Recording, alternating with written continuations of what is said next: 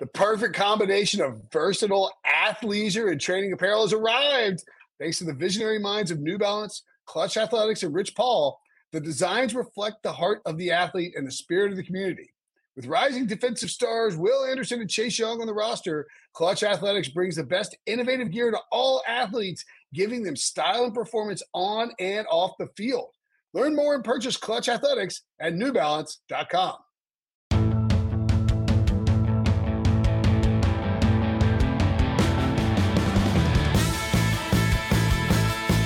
What's up, everybody? Welcome to the Pick Six Podcast, CBS Sports Daily NFL Podcast. I'm Will Brinson. I'm your host, and this is the Week 11 Sunday recap show. We are hurtling into the holiday season and starting to get some semblance, some shape, some clarity. Thank you, Ryan Wilson. John Breach, would you like to use your thesaurus and provide us another word for what we're starting to get about the NFL season? Brinson, I don't own a thesaurus. Oh, you couldn't Google clarity fast enough. That's depressing. What's up, I just fellas? admitted I don't use a thesaurus. I saw your eyes darted down and you started trying to type like synonyms. I tried. You caught me.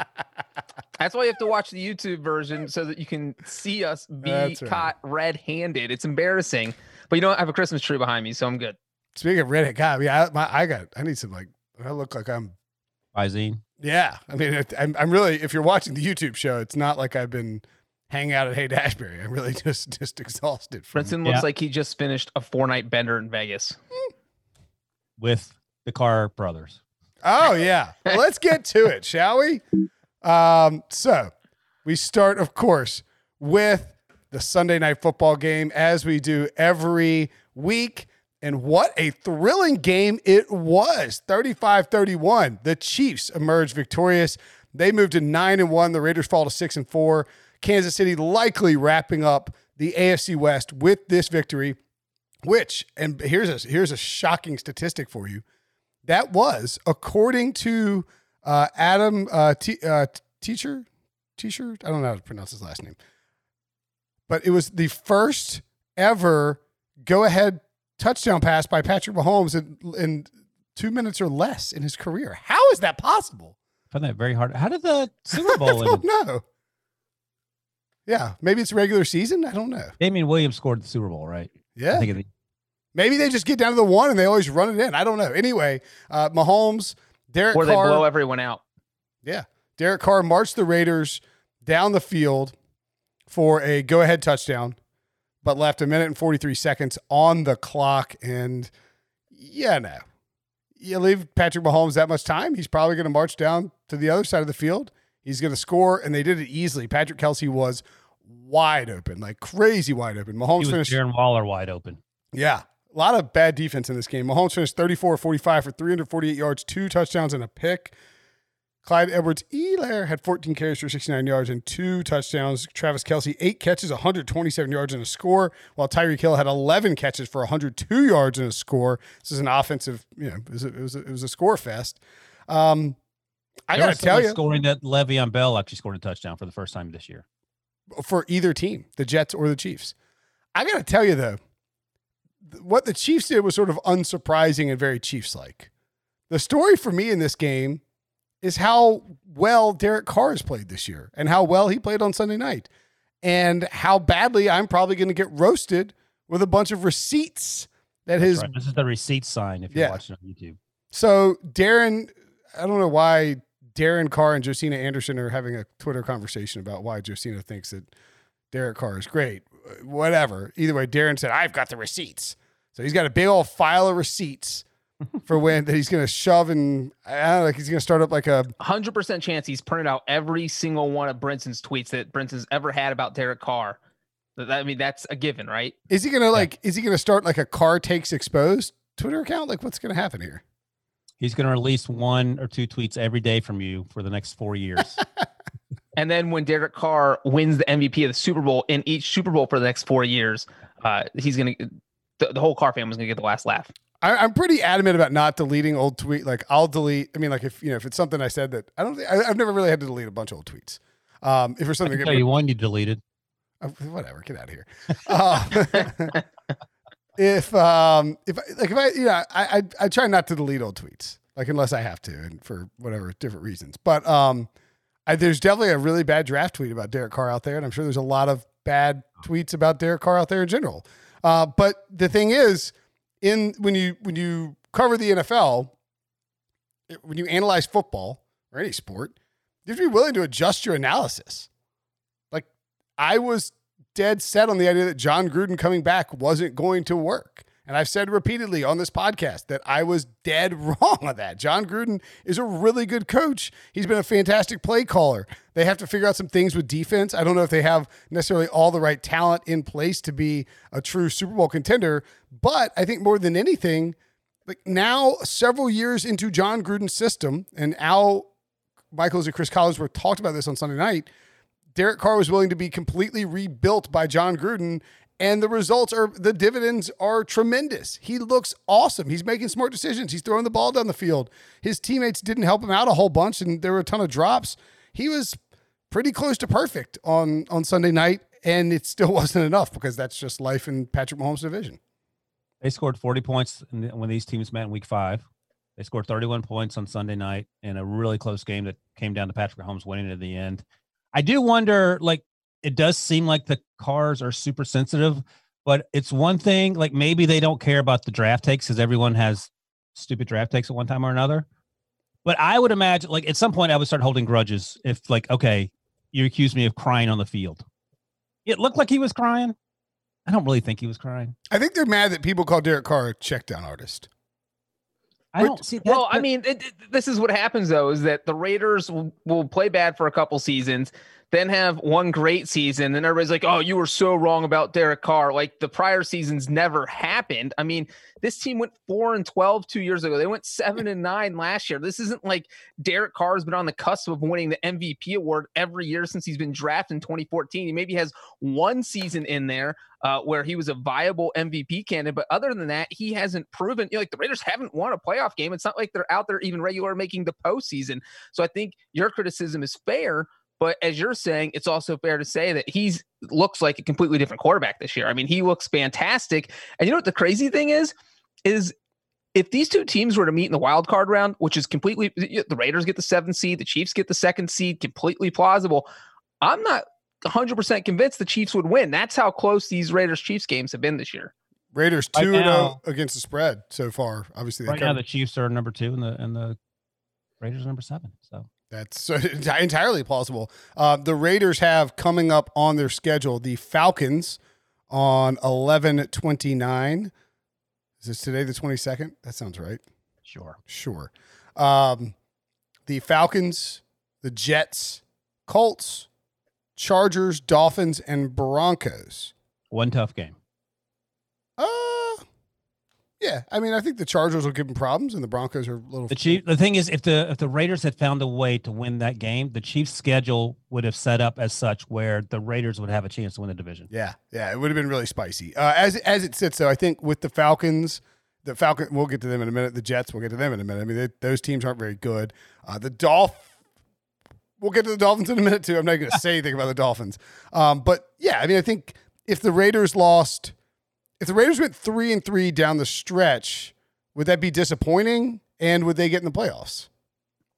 I don't know if 3-3 is getting it. That's 9-7.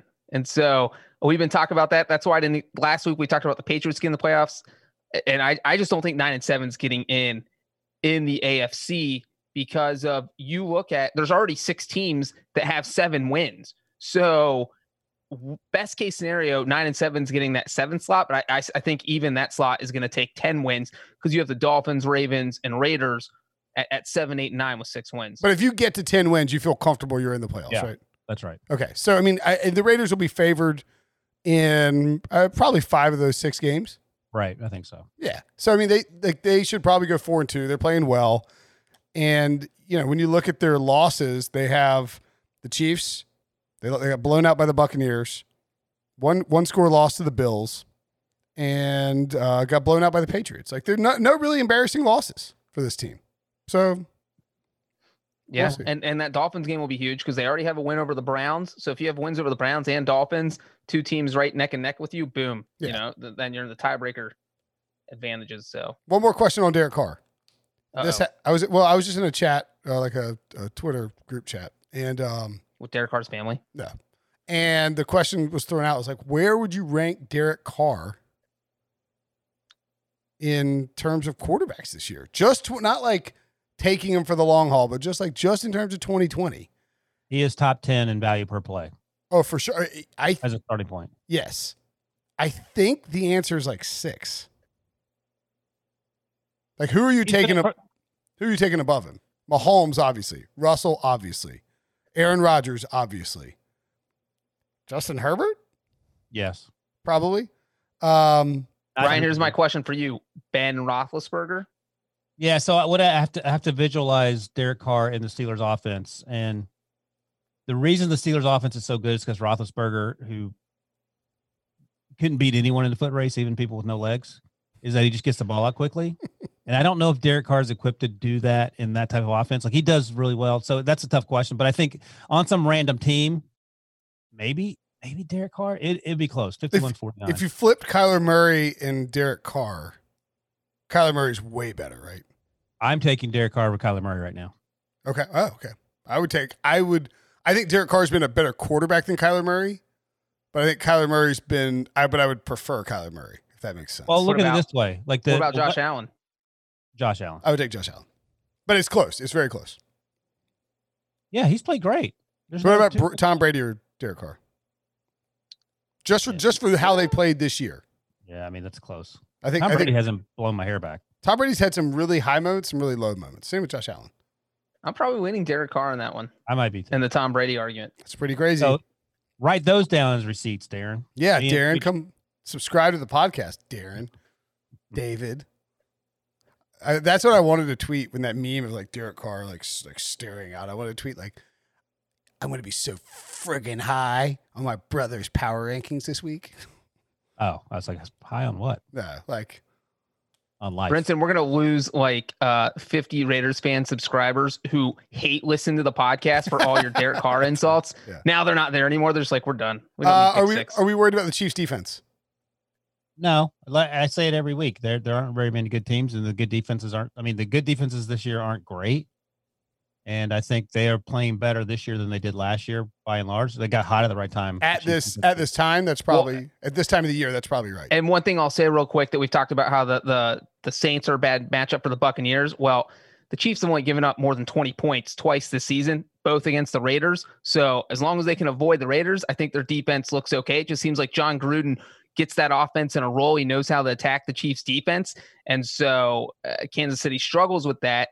So as long as they stay away from Vegas, I think they'll be okay. Well, and the Raiders have a really good offensive line. I didn't want to bring that up and talk about Derek Carr because you don't want to take away from him, but that helps. I mean, having a great offensive line is really important. So, I'll also say this. Patrick Mahomes is the runaway MVP, and he's played some of the most boring football we've seen for Patrick Mahomes. Like, he's not even getting your attention, really. Like, okay, I get it. Oh, he only has 2 interceptions. Is he the runaway MVP? He has 2 interceptions, both against the Raiders. 9-1. And he makes it look so like everyone else is like gritting and grinding to be the MVP, and he's like out there doing the moonwalk, like breakdancing, having a good old time, drinking a Slurpee.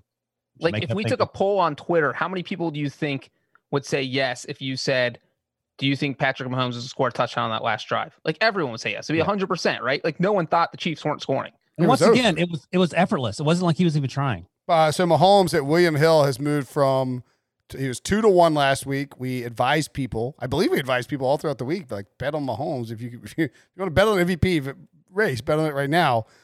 He is -115. I don't even mind taking him at that value.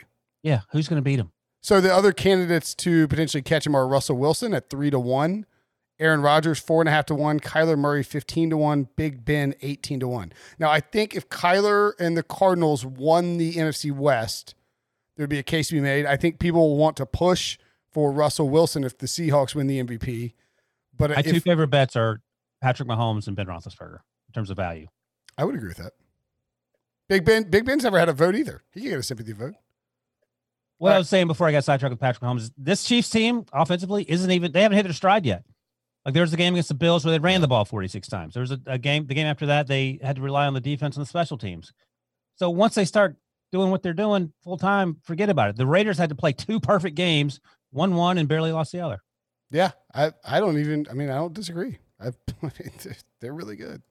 All right, we go to that game? I think so, right? Mm-hmm. Andy Reid off the bye. Andy Reid off the bye. Okay, now we're done. Okay, good job. Good call, Breach. Let's move along. 19-3. I don't know if you said that. He's 19-3 off the bye. 19-3 off the bye. Very good. Let's move along to the after America's game of the week of the year of the century. Troy and Joe Buck were in Indianapolis, a place I haven't visited in such a long time. I miss Indianapolis. Yeah, this year. Yeah. It's been years now.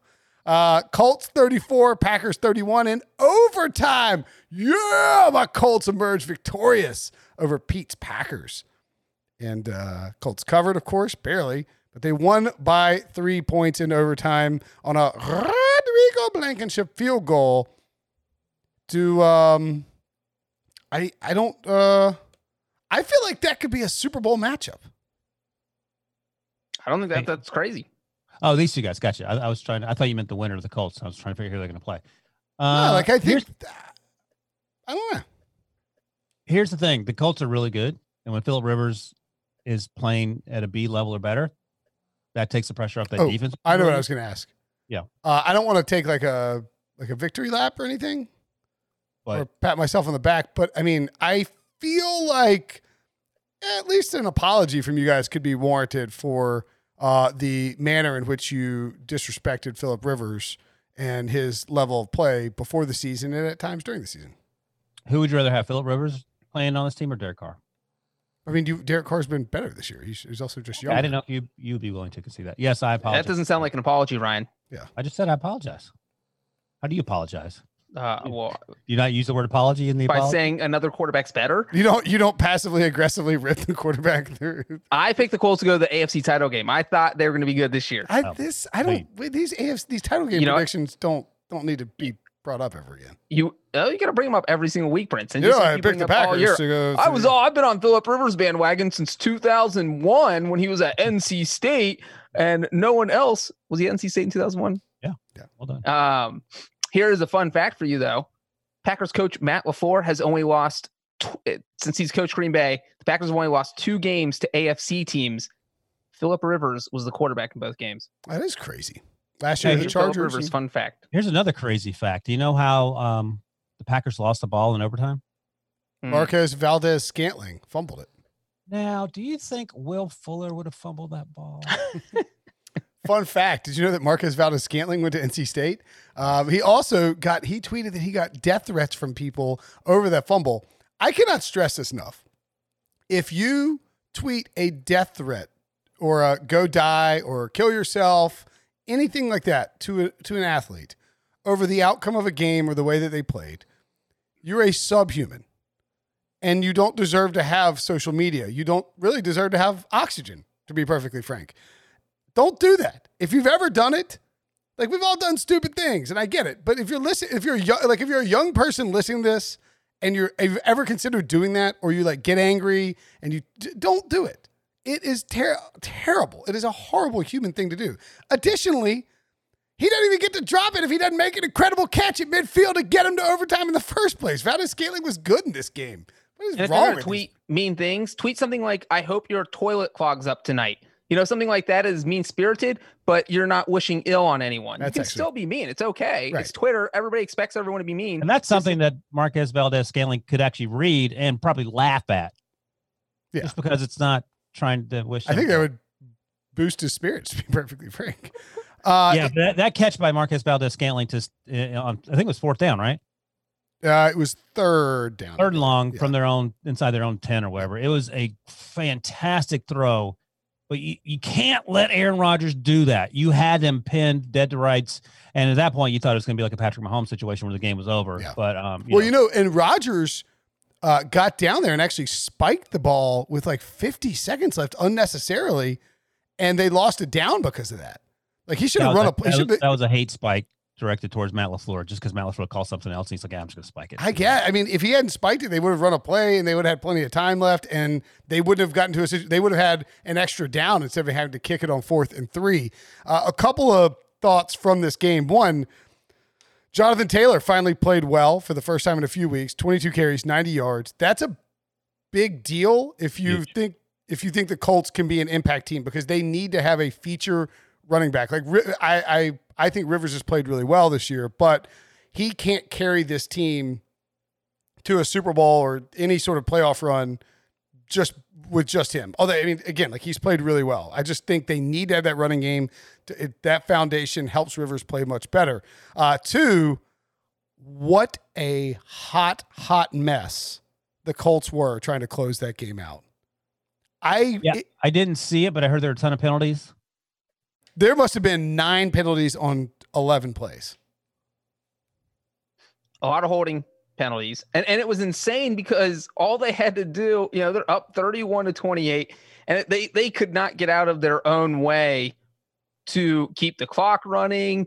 It was just, and the thing was, the team was so well coached and the offense was such a well-oiled machine for the first 57 minutes of the game. They were going up and down the field. They were scoring at will, even though they were getting field goals instead of touchdowns, but they really weren't having many issues moving the ball on the Packers defense. And then all of a sudden it was just like this total mental meltdown and they couldn't run out the clock. It was insane. So they had Green Bay went for it on 4th and 1 at Indy's 34. And didn't get it. Excuse me. And at that point, Indianapolis took over. Rivers hits Marcus Johnson for 14 yards. Taylor runs up the middle. It's defensive offside. So first there were a bunch of Green Bay penalties. Then there was another too many men on the field. So that's 10 free yards. Like the Colts didn't have to run a play, and they got they got a free first down out of it.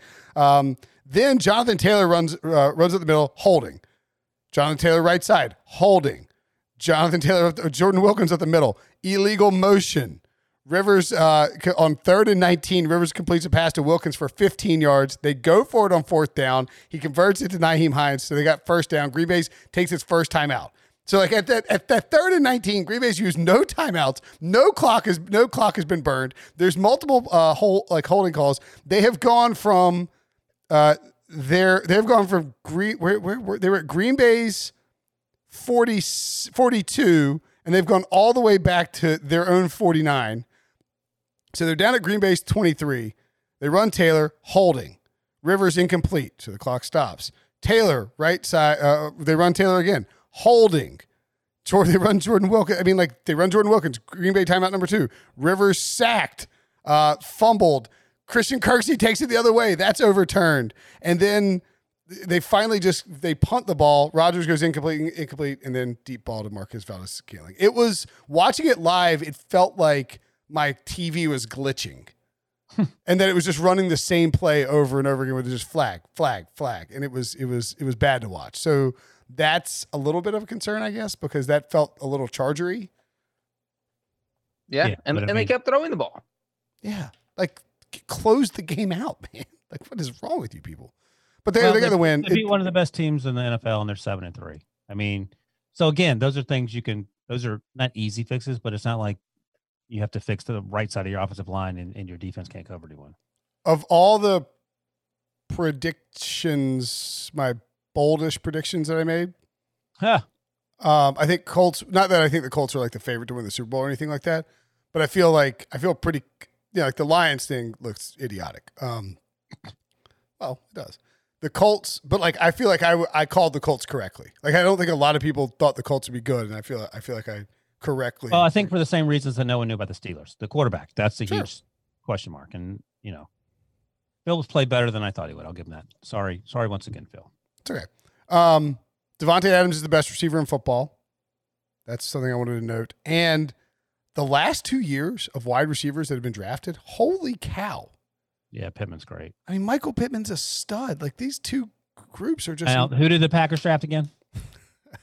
Aaron Jones. Yeah. I mean, did they take Pittman at the top of the second round? Yeah. Yeah. Right. Is the Jets pick? The Jets. Maybe. Because they had 2 second-round picks. They got Taylor and they got Pittman. Was it the Jets pick? No, it was Washington's pick from the Dwayne Haskins trade up. Yeesh. Indeed. Nice. Also, the Colts defense, totally legit. They totally shut down Aaron Jones, and the Packers had to put this game on Aaron Rodgers' shoulders, and obviously he came through for the most part. And also, like, what in the heck happened? Were the Packers footballs covered in Crisco? Because it wasn't just Valdez-Scantling with the fumble. They had 3 lost fumbles, which was just crazy to see because they're usually so good with their ball security. And all of a sudden, they're just losing fumbles left and right.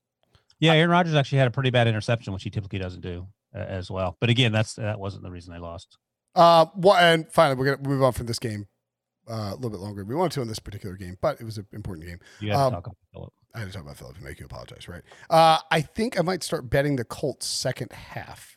Noted Troy and Joe noted in this game, and something I hadn't thought about, but Matt Eberflus has done a really good job adjusting at halftime. The last 2 games, where they came out and shut down the Titans in the second half. The Titans and the Packers scored 28 points in the first half. They shut down the Packers completely in the second half. So I think that's something to watch moving forward, because that's a huge deal. If you have a defensive coordinator who can make massive adjustments and lock down the other team's offense in the second half, that's a big deal.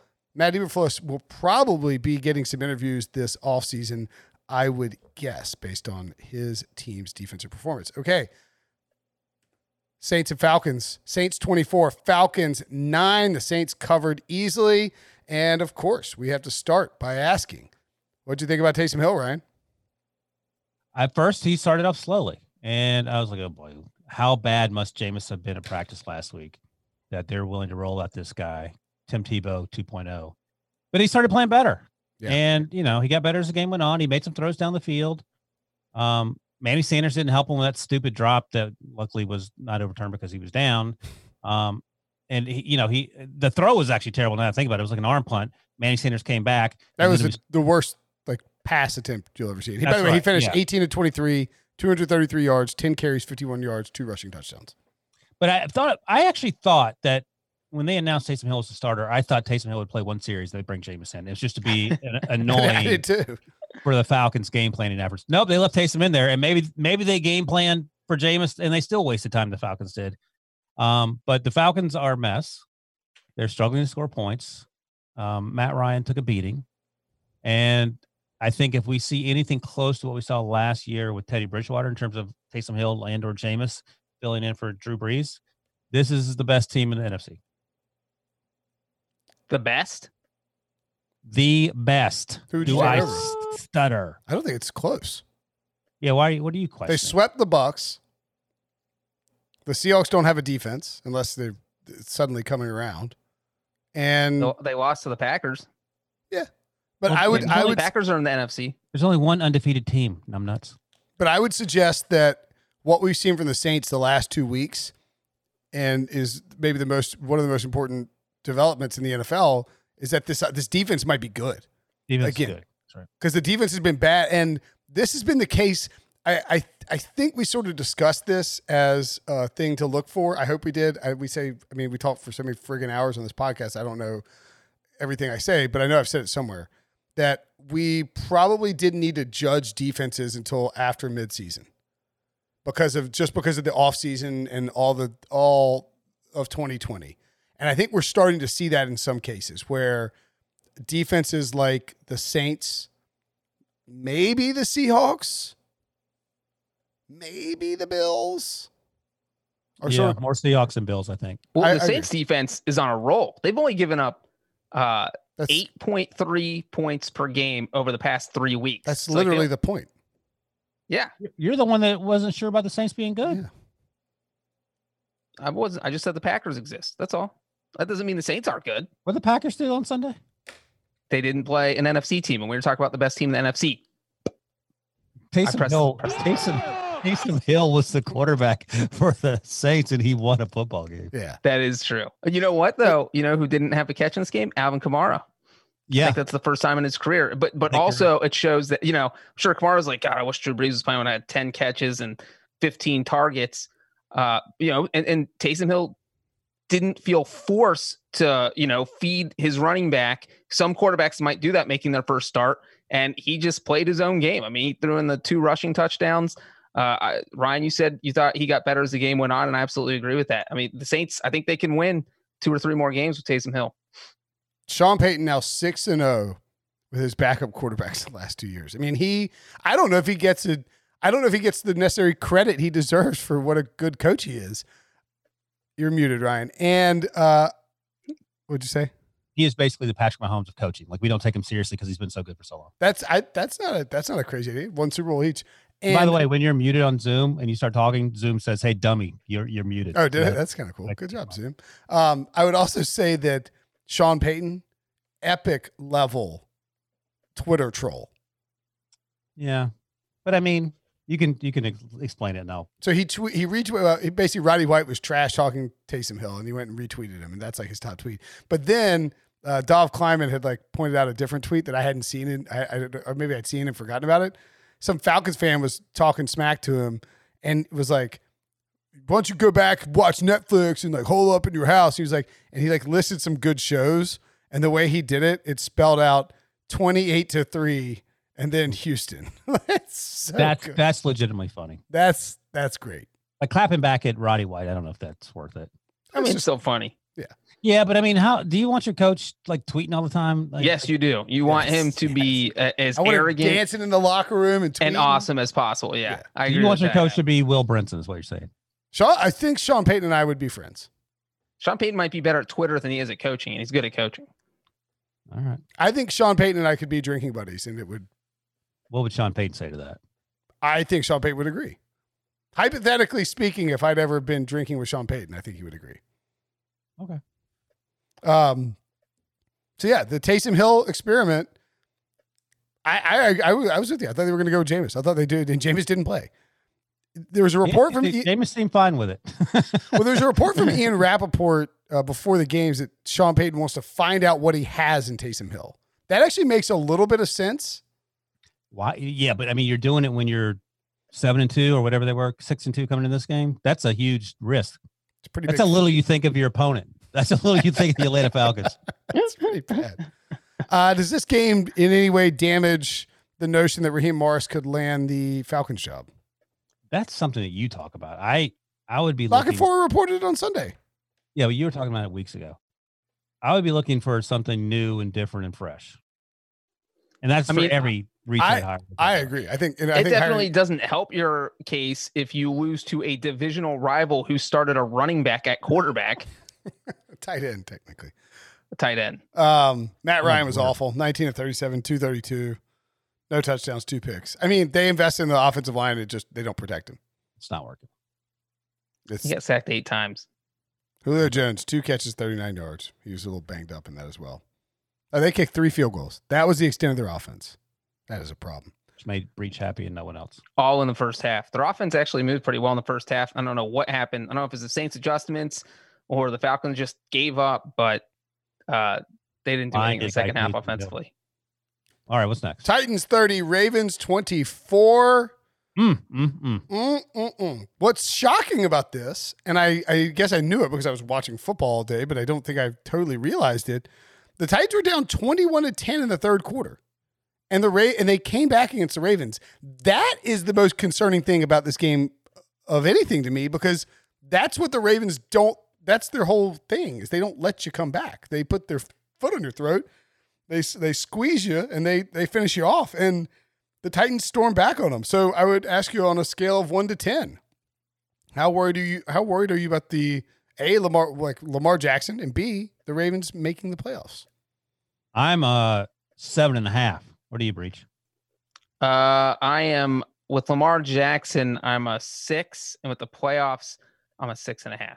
I'm a 9. I'm at 9.9 on my worrying about this Ravens to win the AFC North bet I made a couple weeks ago. They're right now on the outside looking in with the playoffs. Breach mentioned the 6-4 teams when we were talking about the Las Vegas Raiders. The Raiders are seventh seed currently. Then it's the Ravens and then the Dolphins. So Dolphins and Ravens on the outside looking in right now. And a big issue, you talk about letting teams come back in. The other part of that is that the offense has been straight up doo-doo, and they're not helping the defense keep teams from coming back. And this is not anything original. The problem is that Derrick Henry might get up to a slow start, but no one wants to tackle him in the fourth quarter, and especially overtime. And if you get to that point and it's close, you're going to lose because you're not tackling Derrick Henry. You don't feel like it. You don't want to break your forearm and your shin bones or whatever else it takes to tackle him. And we saw him. First of all, A.J. Brown pulled a Derrick Henry earlier in the game when he drug 10 people into the end zone. And then Derrick Henry did the Derrick Henry in overtime to win it. And Lamar Jackson looks terrible. Like, there's no other way to say it. Marquise Brown has not been very good. Lamar Jackson's missing open throws. And I don't know what the fix is if you're Greg Roman. Start running the triple option. By the way, great stat from our research team at CBS Sports. Derrick Henry from November to January since 2018, like they bolded it. He loves this time of year. 19.7 carries per game, 113.3 rush yards per game, 5.8 yards per rush, and 26 rushing touchdowns in both the regular season and postseason. The Titans are, I think, a scary team again, but on the Lamar front, why? You know, we complain that Sean Payton keeps trotting. It's like, why are you trying to make like as Breach said, I stole this from Twitter. Why are you trying to make fetch happen? Like with Taysom Hill. Like, why are the Ravens trying to configure Lamar as this passing offense on the fly? Like, what? Now, is it a function that teams have sort of figured out the defensive things and the running game things and forced them to throw the ball? I don't know.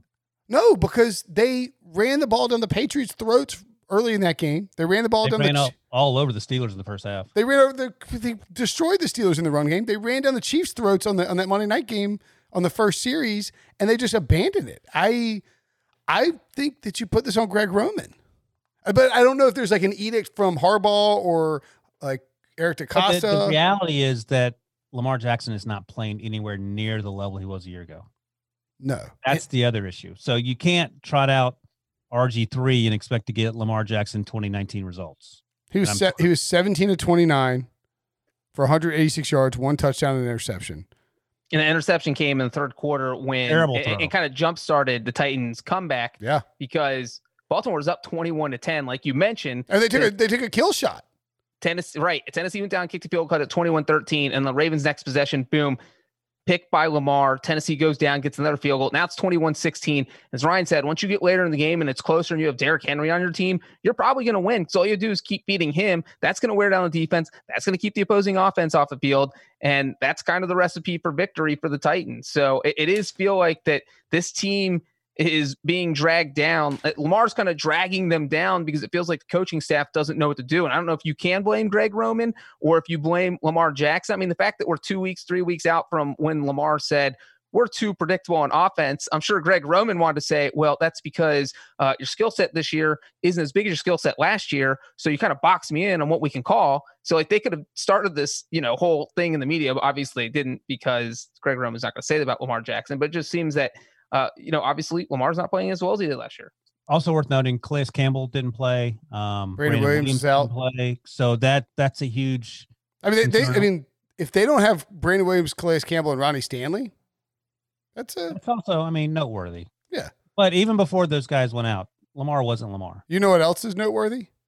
That we don't say enough about the decision to take Hollywood Brown as the first wide receiver in an epic wide receiver class, and he hadn't been good. Yeah. He's like a worse Mecole Hardman.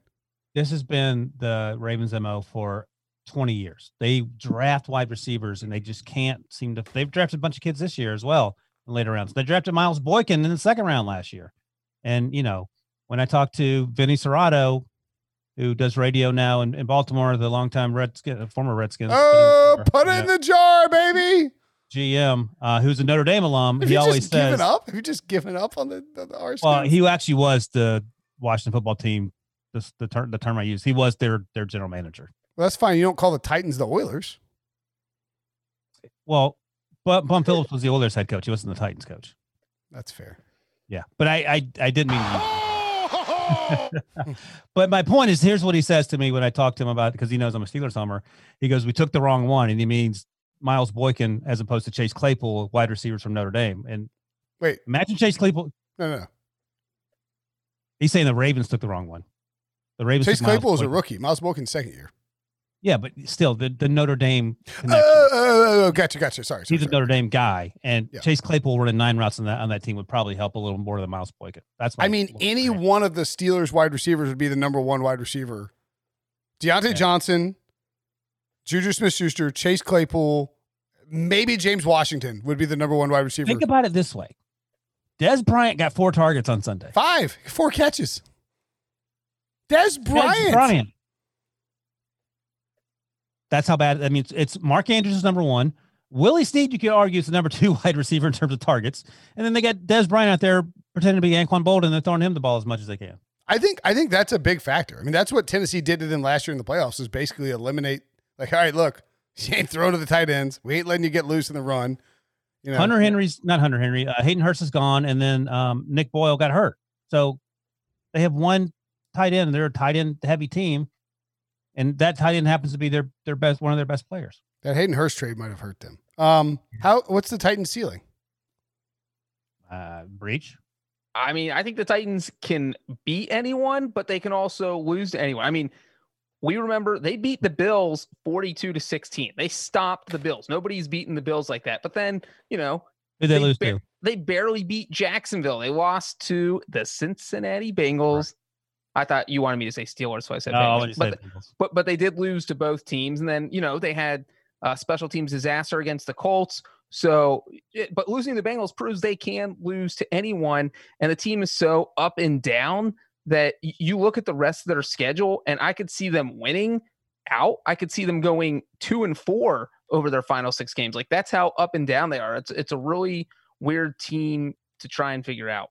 I will say this, as a Steelers homer, and looking at the current playoffs, I wouldn't want to face the Colts, and I wouldn't want to face the Titans. Who would you rather play in the playoffs, the Ravens or the Titans?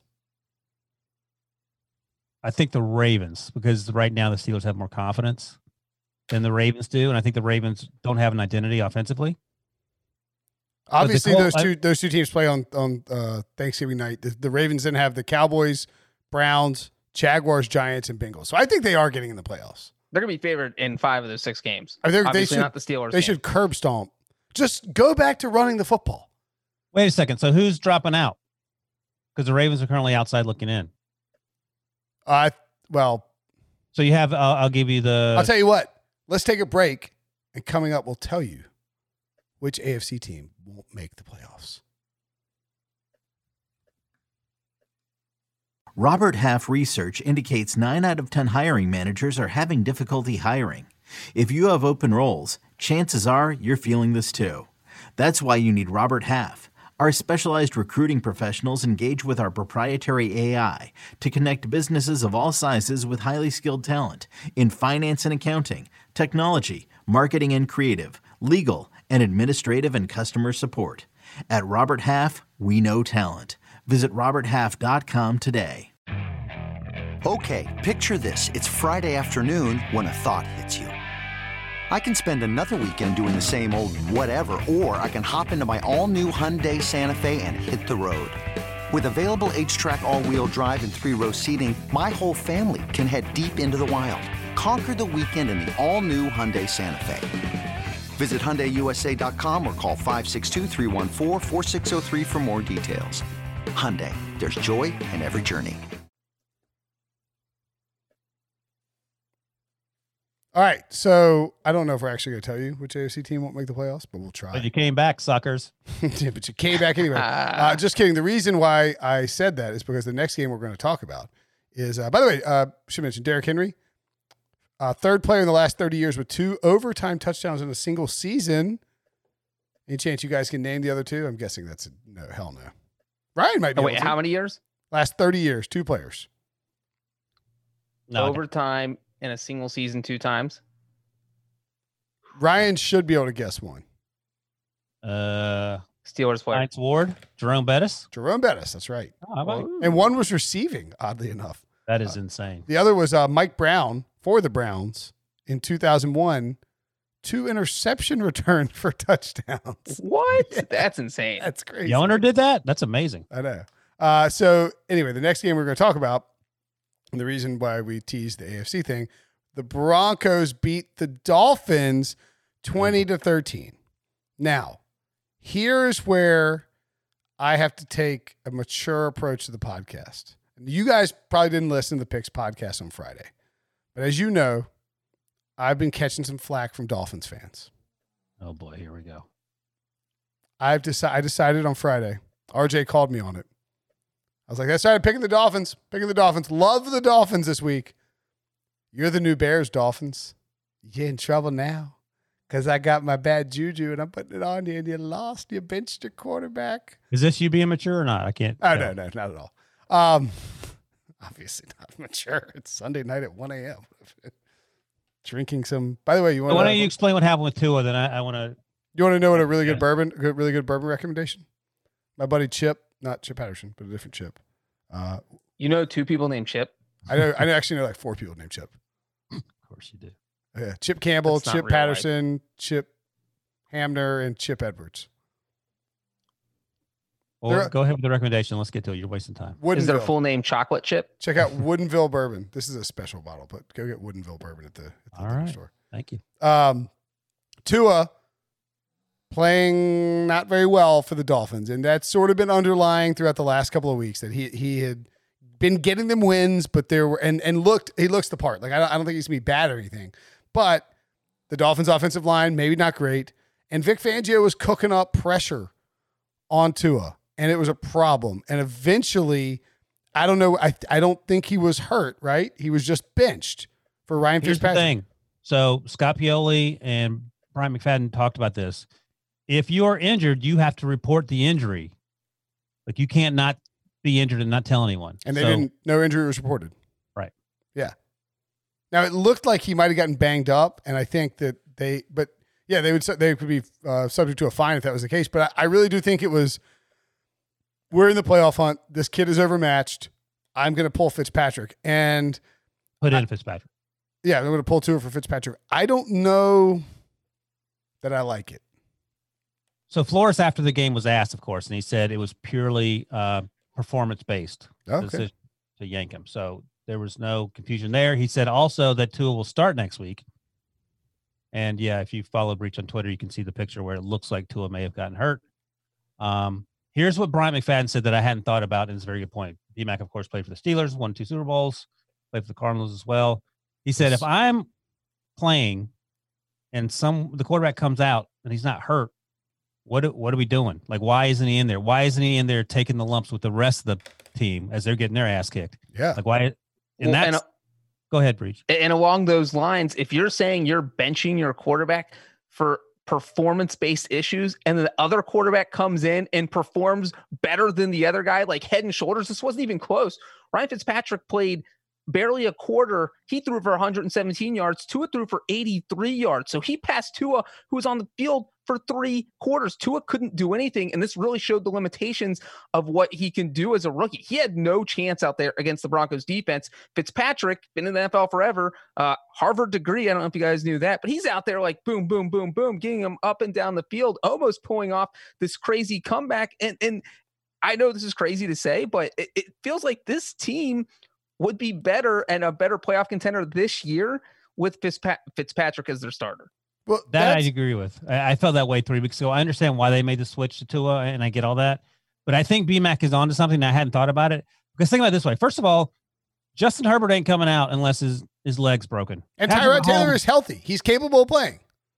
And I understand, okay, I want to pull him and maybe let him reset his mind mentally and all that other stuff. But to BMAC's point, you're not letting Xavier Howard come out of the game, and maybe he doesn't want to be out there. Or, Ted Karras, the center, offensive line didn't play well. So it's sort of a weird dichotomy. And if he's supposed to be the leader, take your lumps, man.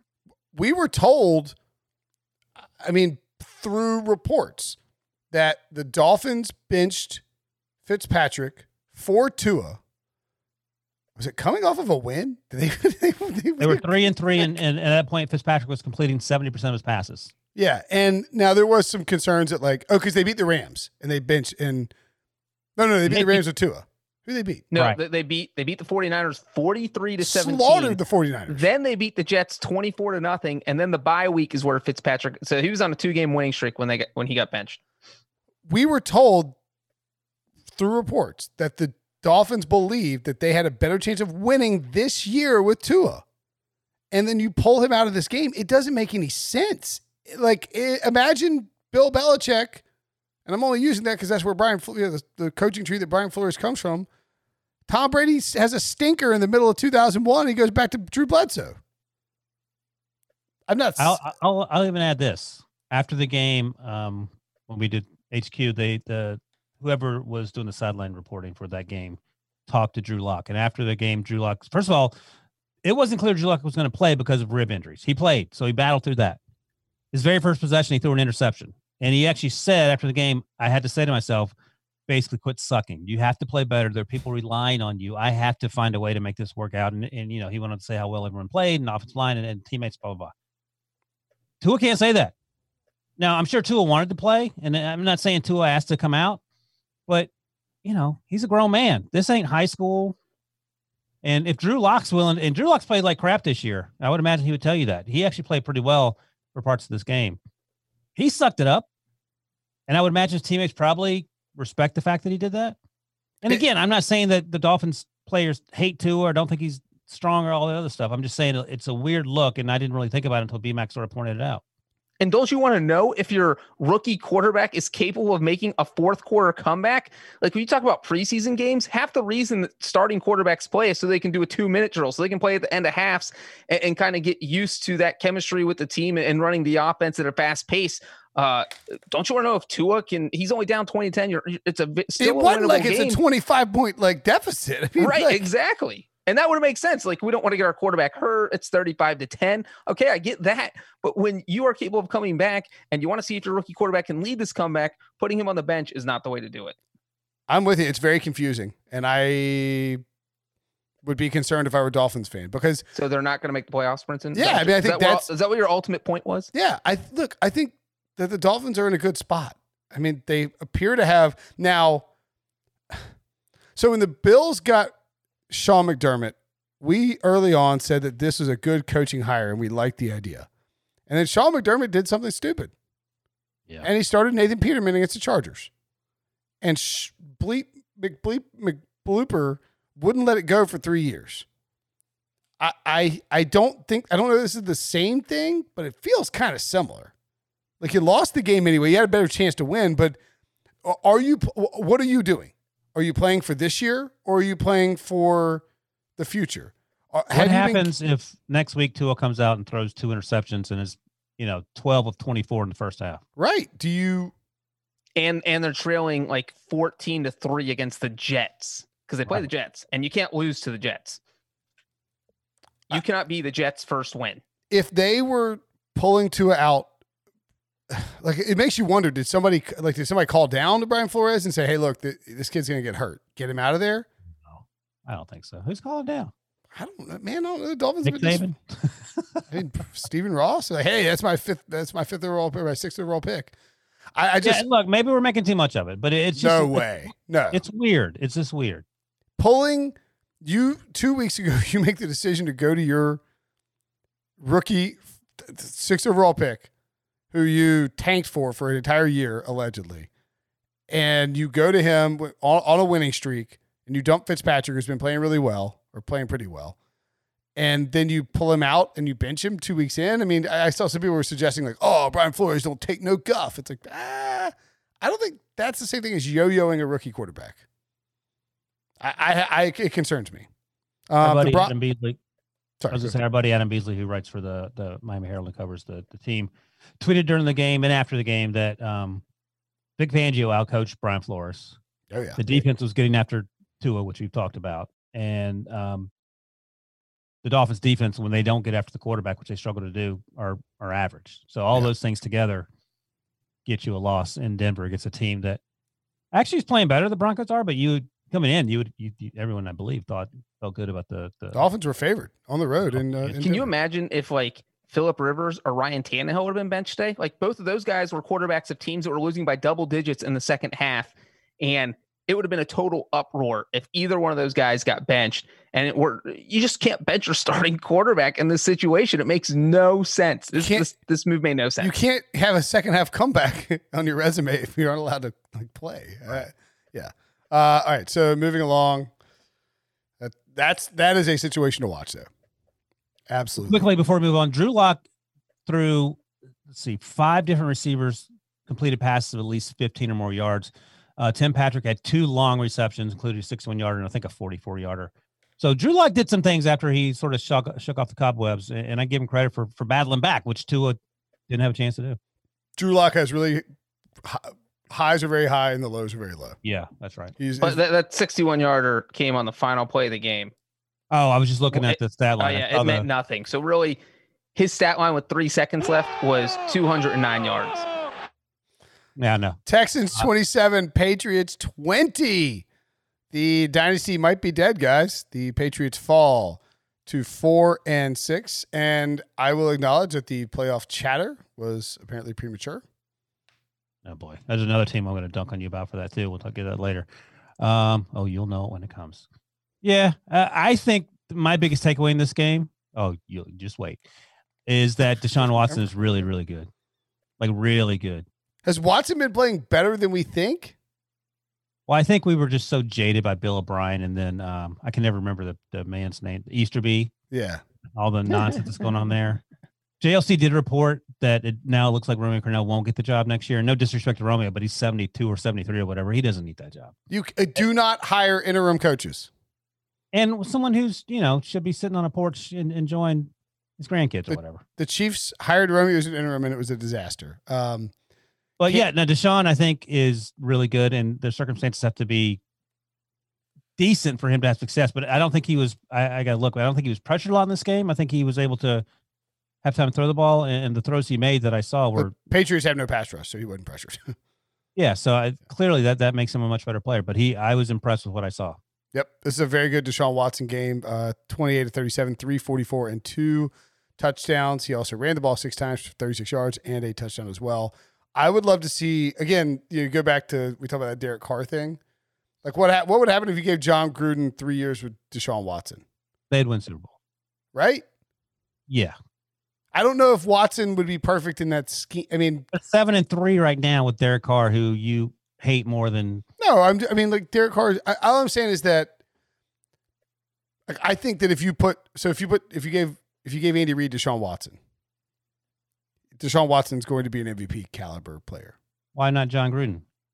Well, I just think I don't know if the scheme's perfect for him. He holds the ball. He's trying to make it extend plays a lot. Yeah, that's because he has no. I mean, imagine him throwing to Darren Waller, Henry Ruggs, Nelson Aguilar, who's now suddenly really good. Oh, he's got your boy Will Fuller there. Will Fuller. That's all. MVP, they got rid of Dre Hopkins. Will MVP Fuller. No, look, this is a big win for the Texans in the sense Packers could have used Will Fuller's 6 catches for 80 yards today. Get out of here. Dunked on. He's dunking on the Packers. Damiere Byrd led the way for the Patriots. 6 catches. Great touchdown catch. He is literally half the size of Cam Newton. He is, if Cam's 6'5", he is whatever that is, 3.75. So the Patriots are at best going to be 10-6. Oh my God! Stop. They probably won't win their next 6 games. They are. They do have a game against the Jets, so I can see them getting to 5 wins. But that's not even a walk. We saw what happened the last time they played them. They have the Jets. They're currently 11th in the MVP in the playoff race in the AFC. That is, and they'll be favored in maybe 2-3 tops of their final 6 games. They've lost 6 times this year. The last time they lost 6 games in the season was 2009. Patriots have not lost more than 7 games in the season since Bill Belichick's first year in New England. And they've made the playoffs in 11 straight years. All of those things seem to be coming to an end. This is the Texans. Let me ask you this. Yes. I'm stuttering because I'm trying to formulate thoughts here. Could you make an argument that Mike Tomlin has done a better coaching job the last 2 years than Bill Belichick? Because he won with 8-8 with Duck Hodges. I'm not even talking about this year. I'm talking about last year. And if you said, well, I think you would flip the years, right? Just over the last 2 years, to get the 2 years combined, 2019, 2020.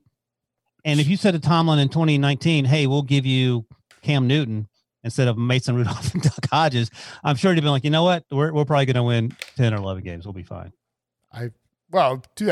Aside the fact that 2019 Cam would do any good in that situation. Right, or give him the 2020 version of Cam in 2019 if you had a time machine. But my point is that you'd be like, oh, things will be okay, even though Roethlisberger can't hold his hand over his head. I don't even know if you need to make an argument. I think it's just a pretty undeniable fact. It's not something I thought about, and I'm sure a lot of people haven't really thought about it either, just because. Well, then Belichick would say, you know what, Mike Tomlin, you haven't won a playoff game since 2016, bro. Oh. Yeah, but I just said the last 2 years. Well, I know the last 2 years, but it's, Got the Marvin Lewis fan club president over here talking smack about the Steelers. Yeah, that's right. If Bill Belichick, you said, hey, Bill, you can. Bro. If Bill Belichick called Mike Tomlin bro, there'd already be issues. Hey, bro. Would Bill Belichick, if this were like it is a vacuum, there's no judgment, there's no like, you have to deal with like any outside factors. Would Bill Belichick leave the New England and go to Houston to be the head coach? Ugh, why? What are the outside factors that would? Sean Watson. That's why. Ugh, no, I don't know what the All right, upside. let me change. There's no draft picks and there's no salary cap. I guess I was asking who's in a better spot to be good again, the Texans or the Patriots? Patriots. Okay. All right. Patriots have a Hall of Fame coach. They have a Hall of Fame offensive coordinator. And they have all the salary cap room in the world next year for 2021. Well, that was sort of my question is like the way that the roster and the assets are built out, who would you rather be between the Patriots and the Texans? Yeah. Okay. I would rather have everyone have Steve Belichick's haircut and stay in New England than go to the Texans for $20 million more a year for whatever they're paying their haircut. Ryan, I'd love to see you with Steve Belichick's haircut. I love that haircut so much. I'm That gonna is get you a wig. my dad is Bill Belichick. And I'm in this job as long as I want. It would be amazing to see that. All right, let's move on from this game. That was an entertaining game, and yet so meaningless. How is it 27? It's so weird that a 27-20 Texans over Patriots Week 11 game is just utterly meaningless. That's That's the thing 2020 is, in a nutshell. if we had seen this game in a vacuum, you would think, oh my God, the Texans are a playoff team. Yeah, absolutely.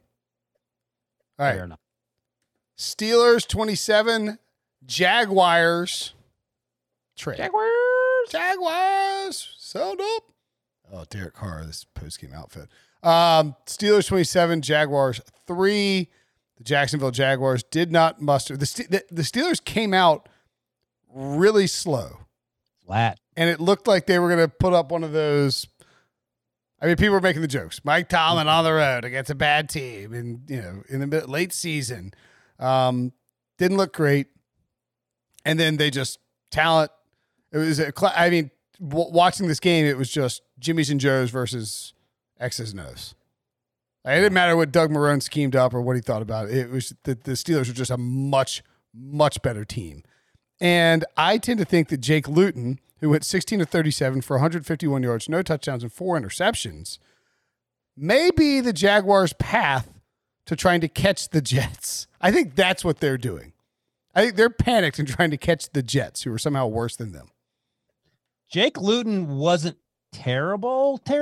Like, he made some throws on that first drive, especially. They scored on that first drive and didn't score again, obviously. Where I was like, okay, I can sort of see why he's out there. I don't know if Gardner Minshew would have done much better, but yeah, there's James Robinson's their best player. Yeah. DJ Shark hasn't really lived to expectations. Tyler Eifert had a big catch. Chris Conley had a drop. I mean, they made the mistakes that bad teams make time and time again.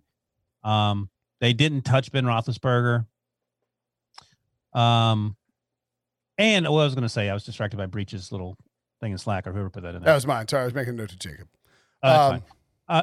I was just say quickly, you're exactly right. The Steelers came out flat, and I was like, okay, here we go again. But this year, they're winning those games. It's not 14-13.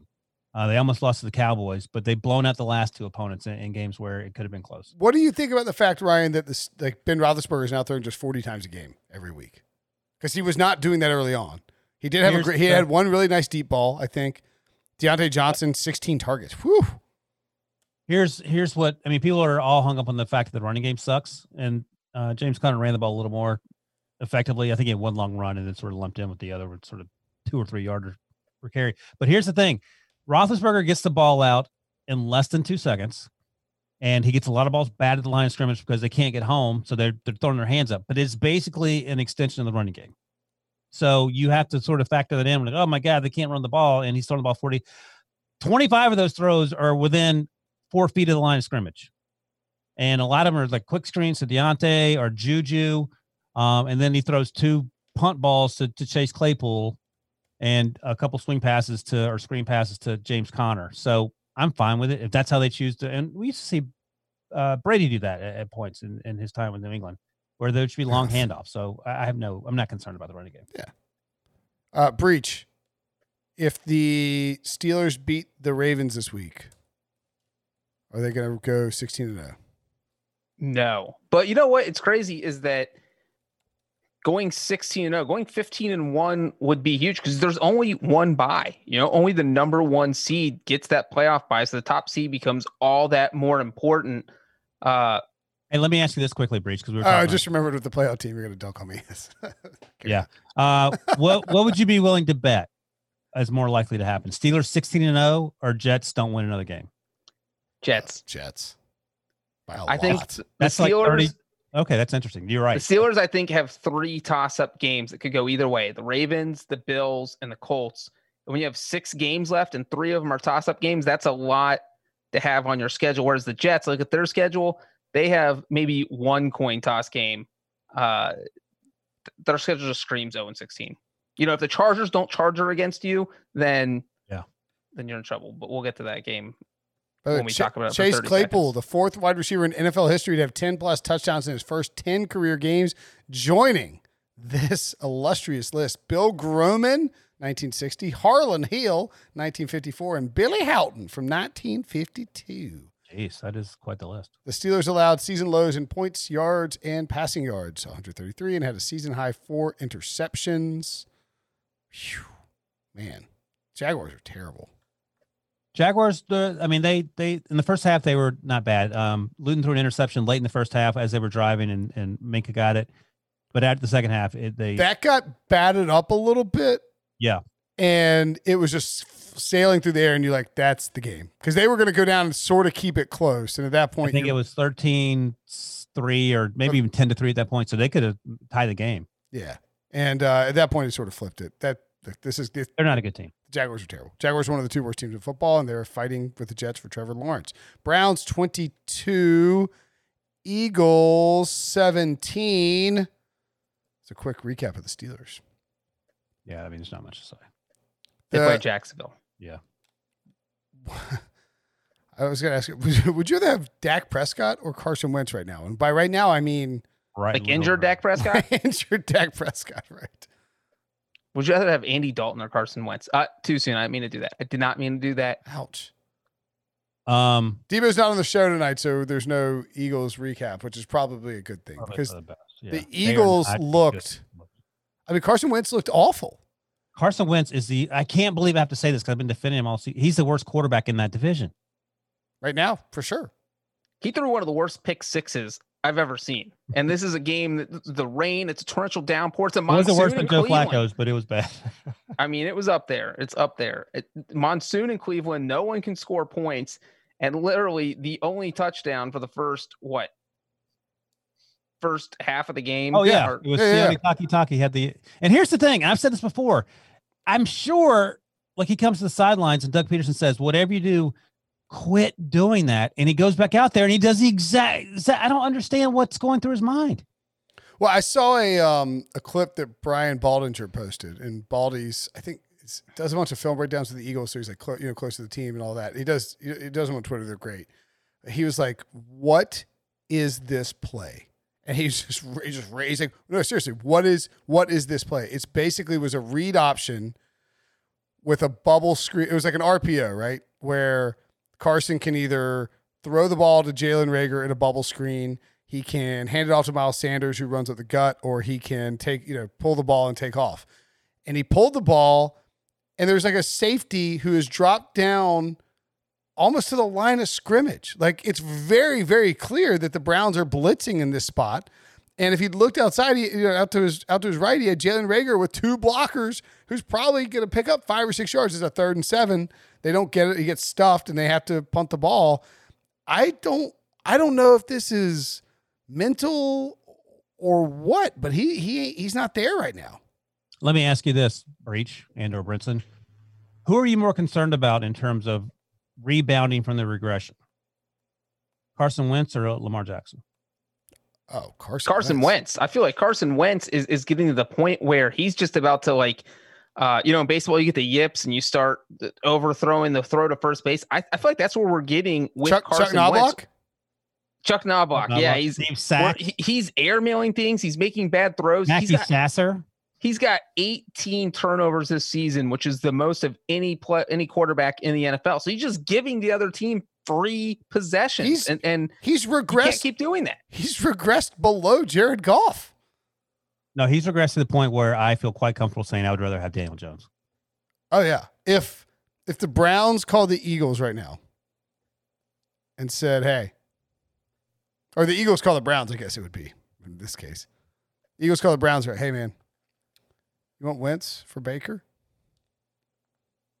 Who's doing that? Everybody's taking. The Browns might do it. The Browns might do it. Like, I think that Baker Mayfield's basically game manager this season, and maybe it's like part to build his confidence or whatever. He hasn't thrown for 300 yards all year. He usually throws for around 200 yards. He went 12 or 22. I mean, Baker, you got to pay Baker this offseason. I don't know what you do with Baker. Not this offseason, do you? It's his third year. No, just pick up his option and let him. Yeah, maybe How you would don't pay Wentz him. do in the Browns offense? Hopefully better, just because he would do better. Jason Kelce came out of the game. Lane Johnson came out of the game. So it's, again, the rotating wall of guys you don't know playing various positions on offense. But that's not Carson Wentz's cue to try to do more. It's his cue just to do whatever offensively. Get the ball out of your hands.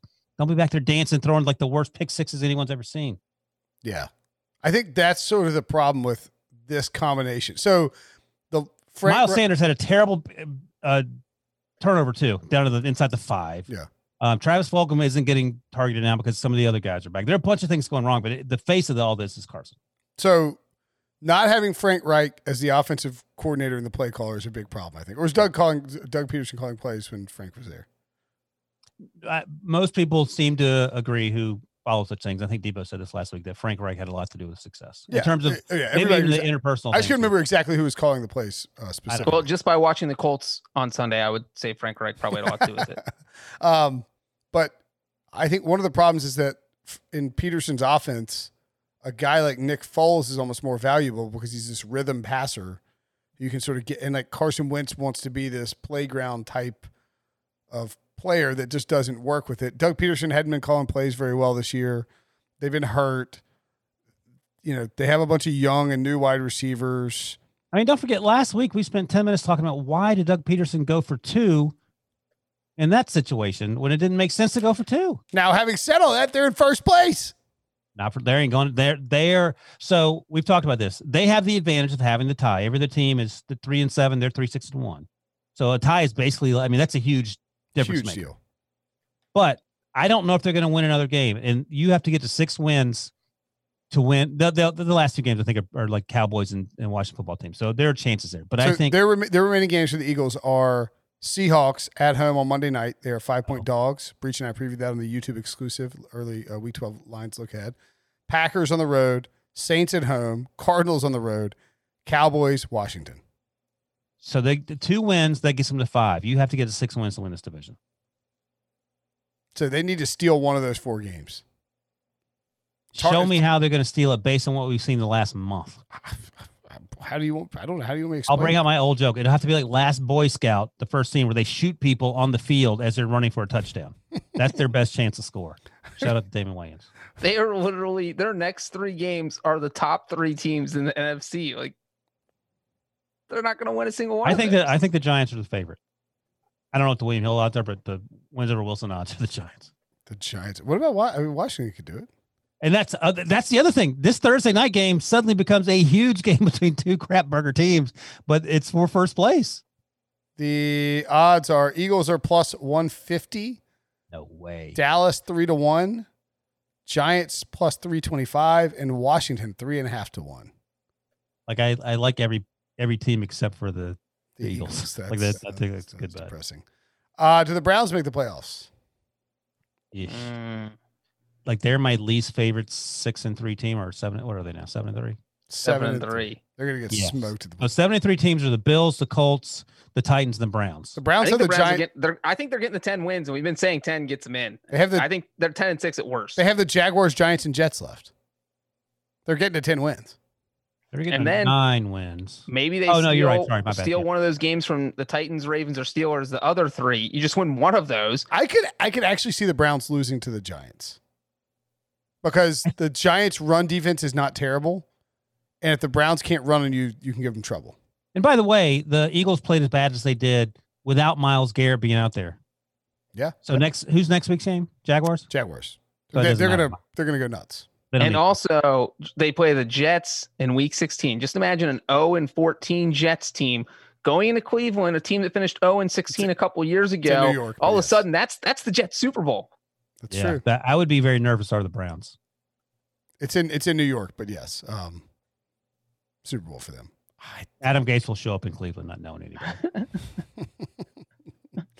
Uh, Yeah, so I guess the Browns make the playoffs, but I think they're the current teams in the playoff. They're the least scary AFC playoff team. yeah, I look forward to betting against Baker Mayfield and Andy Dalton in the playoffs this year. Thanks, Brinson. Yeah. That's a compliment that you even think Andy's going to make it. All right, moving Okay. along. Cowboys 31, Vikings 28. This is the And game. here we are. I was like, what team is he talking about? Then I was like, I plugged it in. I was like, oh yeah, it's definitely the Vikings. By the way, producer Rob, Just hold on. I said the Vikings would make the playoffs. Ryan.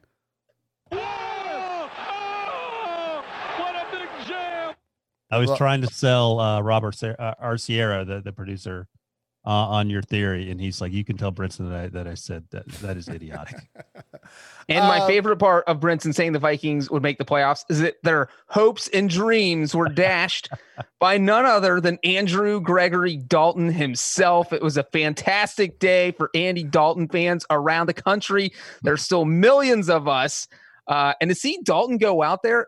Okay, so the Cowboys were kind of perplexing when they turned to Dalton because we all thought they were going to look decent. We're like, hey, this was a smart signing. They brought in this backup quarterback. And then they just went out and looked totally incompetent against the Cardinals in that Monday night game. I think it was like 38-10. It was just horrible, right?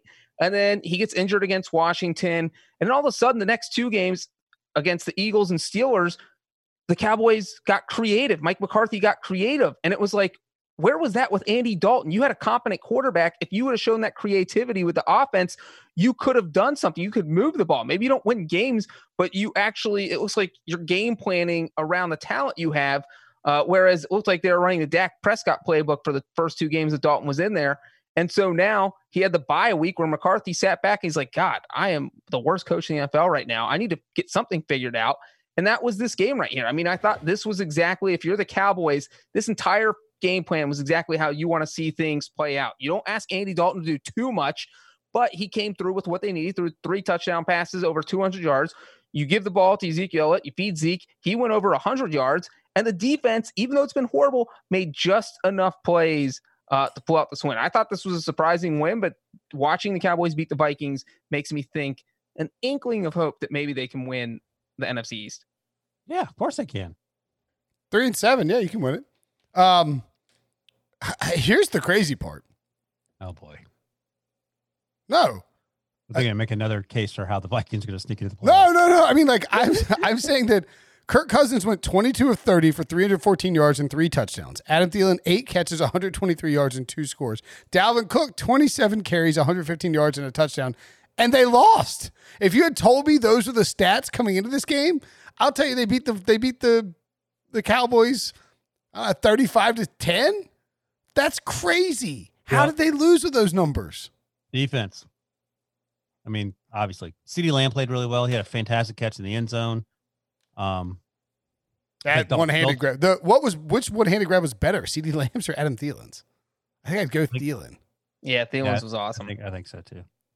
Yeah, I mean they gave Yeah, up. They were gashed in the run game. Elliott had 21 carries for 103 yards, and Tony It's a Pollard. demoralizing loss for that team. I They mean, had to have that win. I mean, you do agree with the theory that like if they, I mean, Yes, but that's Breach's theory. If you win every game, you're going to be better than when you were 5 weeks ago. I get that. True. But I didn't have any faith in this team based on was in front of them. That was my concern. I mean, that's a bad loss. You can't lose that game. 4-6 now. They're probably toast when it comes to. They are 100% toast. Yeah. Like they are currently. I mean, here's the thing: the NFC is set. I feel like the playoffs. The only wild card is the NFC East representative. Everything else is set. I feel like I don't think there's a team that's currently on the outside looking in. Who? No, that's probably right. Oh, I thought you were going to interrupt. No, I mean Chicago 5-5, Minnesota 4-6, Detroit 4-6, San Francisco 4-6, Carolina 4-7 are the teams immediately outside the playoffs. And Arizona, and unless Chicago can magically find something. Yeah, like a quarterback. Yeah, I mean we're going to get 3 NFC West teams, 1 NFC East team.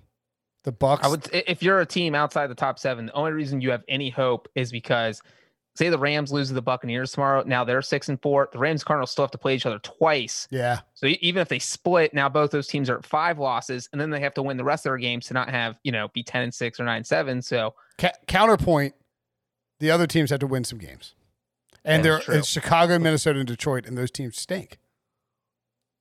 And they're like the Vikings are 4-6. The Bears are 5-5, but no one really thinks. I mean, come on. Can the Cowboys get to 6 wins? You have to get to 6 wins to win the division. Isn't it wild? I think the winner of Thanksgiving's game between Washington and Dallas. It's the first place, I think, right? Is that the winner of the division? Isn't they still get to play the wild how Bengals quickly without Burrow. They get to play the Giants, Eagles. I think the Cowboys have the easiest remaining schedule of the teams in the NFC East. Yeah, you were giddy for an Andy Dalton home playoff. They only play one team above 500 the rest of the season. He's now that Tua's been benched, he's dumping the Dolphins and he's back on the Cowboys bandwagon. I was never off. Jerry Jones tricked you. Jones bought 3,000. I told you I was off, but I was still on. I am a double Cowboys agent. I know. All right, that game. Vikings. We don't have to talk about the next game. Oh boy. The next game on the list doesn't even have a score by it. It just has a sad face. Washington 20, Cincinnati 9. And before the game had even ended, Joe Burrow had tweeted out, "See you guys next year." Before you could even enjoy one full season of Joe Burrow, your beloved Bengals managed to ruin him. They are the child that was gifted an incredible Christmas present, a little puppy dog. Oh, no. Beautiful puppy, and they snapped its leg halfway through Christmas morning. Yikes. How'd they do that? Where do you have Christmas at, Brenton? My God. Pretty dark. The puppies are getting their legs snapped? I got kind of dark. I was going to go with like a toy, and then he broke the toy and somehow got puppy dog. Sorry. I can literally count on one hand the number of times since I've been working at CBS that I felt like an emotion while watching the Bengals, like in this case, a very sad emotion. And this was one of them. It was just like, this is the future of the franchise. And he's been getting beat up all season. But despite that, he still gets up. He's led them. He's looked good. That's what it comes down to. And all of a sudden, you just saw it. It reminded me, Ryan, and you may or may not agree with this, of the Carson Palmer play where you see the quarterback make this throw, but you kind of, in the corner of your eye, you see that he got hit and kind of fell awkwardly, but probably not serious. And all of a sudden, he's just down, and he's in a lot of pain, and his season's over before they even brought the card out. There was no question that his season was over. But he's not a flopper. He's not Vlade Divac to date myself. He's not going to be rolling around in pain unless he's really hurt. So he's the reverse. Right. By the way, how about Vlade Divac just chiefing cigs in like every locker room? He pops up and like makes a point to be like, that doesn't bother me. I don't get bothered by that. And by the way, call back to the Dolphins conversation. If Joe Burrow's in Miami, he ain't coming out. Like he's going back on that field. Oh, he would have given the middle finger to Flores. Right. I don't know if I didn't do that on video. I almost did. I need to blur that out. You give him the read between the lines. Burrow would have popped the bird to his coach. That, I'm staying in. It's the fourth quarter. The game's on the line, guys. Sorry. But I will say that watching this game, it really showed how much Burrow meant to the team this year, because what he did was that he kind of all the deficiencies in the defense, Burrow covered those up, because the reason the Bengals are winning this game 9-7 when Burrow went out is because they were moving the ball up and down the field. I'm not going to talk about Randy Bullock because that's another thing that makes me upset. I can't be double upset right now. And so by being on the field the whole time, the defense isn't out there. That is the weak part. He missed. Oh, and he may have pulled a hamstring or a muscle, and there is complete elation. He missed Yeah, so misses, many didn't he? kicks. He missed So- many kicks. Before you go on, Breach, I have one question. Why does Randy Bullock wear a size triple extra small shirt? I can't believe Fat Randy was was trending on Twitter. I didn't know it was like a national punchline to everyone in America. I guess ever since the calf. Oh my He goodness. shanked two man. field goals, missed an extra point, and it's just like you check Twitter. It's like Fat Randy is His trending. his wife's like checking Twitter, see how her day's going. She's like, "Fat Randy, what's Fat this? Randy. Oh my God, it's my husband." All right, go ahead. Sorry. I'm gonna pull a Tony Dungy here and say that I thought the same thing. Go ahead. there's a chance that this Joe Burrow injury, assuming that it is just something he can be back from in a single year. It's your garden variety ACL. If it's just your basic ACL, if there's some worse injury to his knee, and it's possible that that's the case. If that's the case, obviously all bets are off. There's a chance it's a blessing in disguise because the Bengals finished with the third worst record in football. They will be behind the Jets and the Jaguars. The Jets and the Jaguars are going to take the Wilson kid out of BYU, Justin Fields, and Trevor Lawrence. Some combination of those three guys. And that will mean that at number 3, Penei Sewell, who is an absolute animal for Oregon. He opted out this year. His brother actually suffered an injury on Saturday. Oh, he did, the linebacker. Yeah, true freshman. But if that's what Joe Burrow needs, like this game hit home that Joe Burrow more than anything needs some protection from the Bengals, or the Bengals need to provide Joe Burrow some protection, I guess, if you want to phrase it differently. So Breach afterwards, Zach Taylor said that he didn't want to blame the offensive line, and he said it sounds like people haven't been watching the last 4 or 5 games where the offensive line's actually played a little better. And the play in question, the ball was actually out of Burrow's hand, and he got hit sort of low. No, you got it was a high-low. And it was just sort of unlucky. So what do you think about that, number 1? And number 2, how many offensive linemen should the Bengals draft with their, every draft pick next? I mean, the answer to the second question, that you should use every single pick on the offense. Don't even Like, draft another legitimately, how many position, should they because take? if the second round pick doesn't pan out, then you have this 4th round pick. If the first round pick isn't as good as you think he's going to be, then you have the 3rd round pick. Just use all your picks on offensive How many line, would because you if Joe seriously Burrow take? has more than 3 seconds to throw, he's going to tear apart anyone. But he has like 1.1 seconds to throw, and even when he gets the ball off, like he did against Washington, he still gets injured because these guys are getting in a half a second. It's insane. So are you seriously saying like draft 5 offensive linemen? I am seriously saying that if you have 7 picks, 1 pick per round, draft 5. 5 sounds like a good number, because Like- maybe you have a couple other holes you should try and fill. Like the Right. Panthers did. Yeah, that's right. Yeah. Defense. I'm trying to look at the where's the average time to throw on. I'll find this. I don't know. I think it depends. But just so you know, Burrow going into this game had been sacked 32 times on the season. I don't think he was sacked in the game. But that was 3rd most in the NFL, behind only Russell Wilson, who just does his own thing and takes sacks, but he's still awesome, and Carson Wentz. So that's it. You're getting Carson Wentz and Russell Wilson level protection. So as the ACL expert, if he's out 7, 8, 9 months, that puts him, into the summertime sometime. I think I'm not doing the math. I don't feel like it. You any concern with June him? is 7 months. What'd you say? June would be 7 months. Yeah, that's the best case. If you're For going to tear July. your ACL as a quarterback on a bad team in your rookie year, you want to do it before December. And I think also, to follow up on what you were saying earlier with your Tony Dungy point, I know he wants to be out there, and I know he's losing some of the experience of the next 6 weeks, but he is not taking a beating every single Sunday now. He can get healthy and maybe get better from watching. I mean, His ACLs are no longer a thing. He'll Yeah. be fine. I mean, Amy Trask, our friend of the program, had said on Tops a few weeks ago, that other pregame show on CBS Sports Network, that like, and this is kind of crazy. I didn't agree with it, but I understand where she's coming from with the logic that the Bengals should think about not playing Joe Burrow, because each week was this new adventure and possible injury. And Yeah, I do. I wouldn't go that far. No, I agree, but I mean, like, I don't. I mean, she wasn't totally wrong, because he's now. Yeah, out for but the this season. is football. This ain't table tennis. I'm with you 100%. I didn't agree with the take, but I understood where she was going with it. My other thing is that, like, and I tweeted like 20 minutes before Burrow got injured that he has some like Carson Wentz style. You jinxed him, is what you did, Brinson. No, Yep. he is so tough. You wanted to see your boy Ryan Finley in there. How'd that go? I didn't watch that part. Not good. QBU. Not good. You're going to see a lot of Ryan Finley all season long. I'm Bruce. not going to watch any Bengals games this season. I'm I'm done. just saying that, like, No one deserves that. I'm on the Cowboys, man. Burrow is so dead set on trying to make plays happen. There's a Carson Wentz factor there where he's not he is so tough and so aggressive that he's not going to give up on the play, and as a result, he takes a lot of hits. I mean, right. He's young. He's trying to figure it out, and then he has no offensive line. So it's a confluence of events that leads to him taking a ton of hits.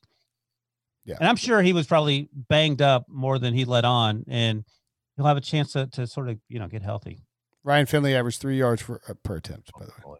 I mean, you can bang on Ryan Finley all you want. It's not like it's not a good situation. He is 65 years old, so It's not a good situation back there anyway. I mean, they can't run the ball. Samaje Perine's their leading rusher. Mixon's on IR. AJ Green caught a touchdown. Thanks for showing up, AJ.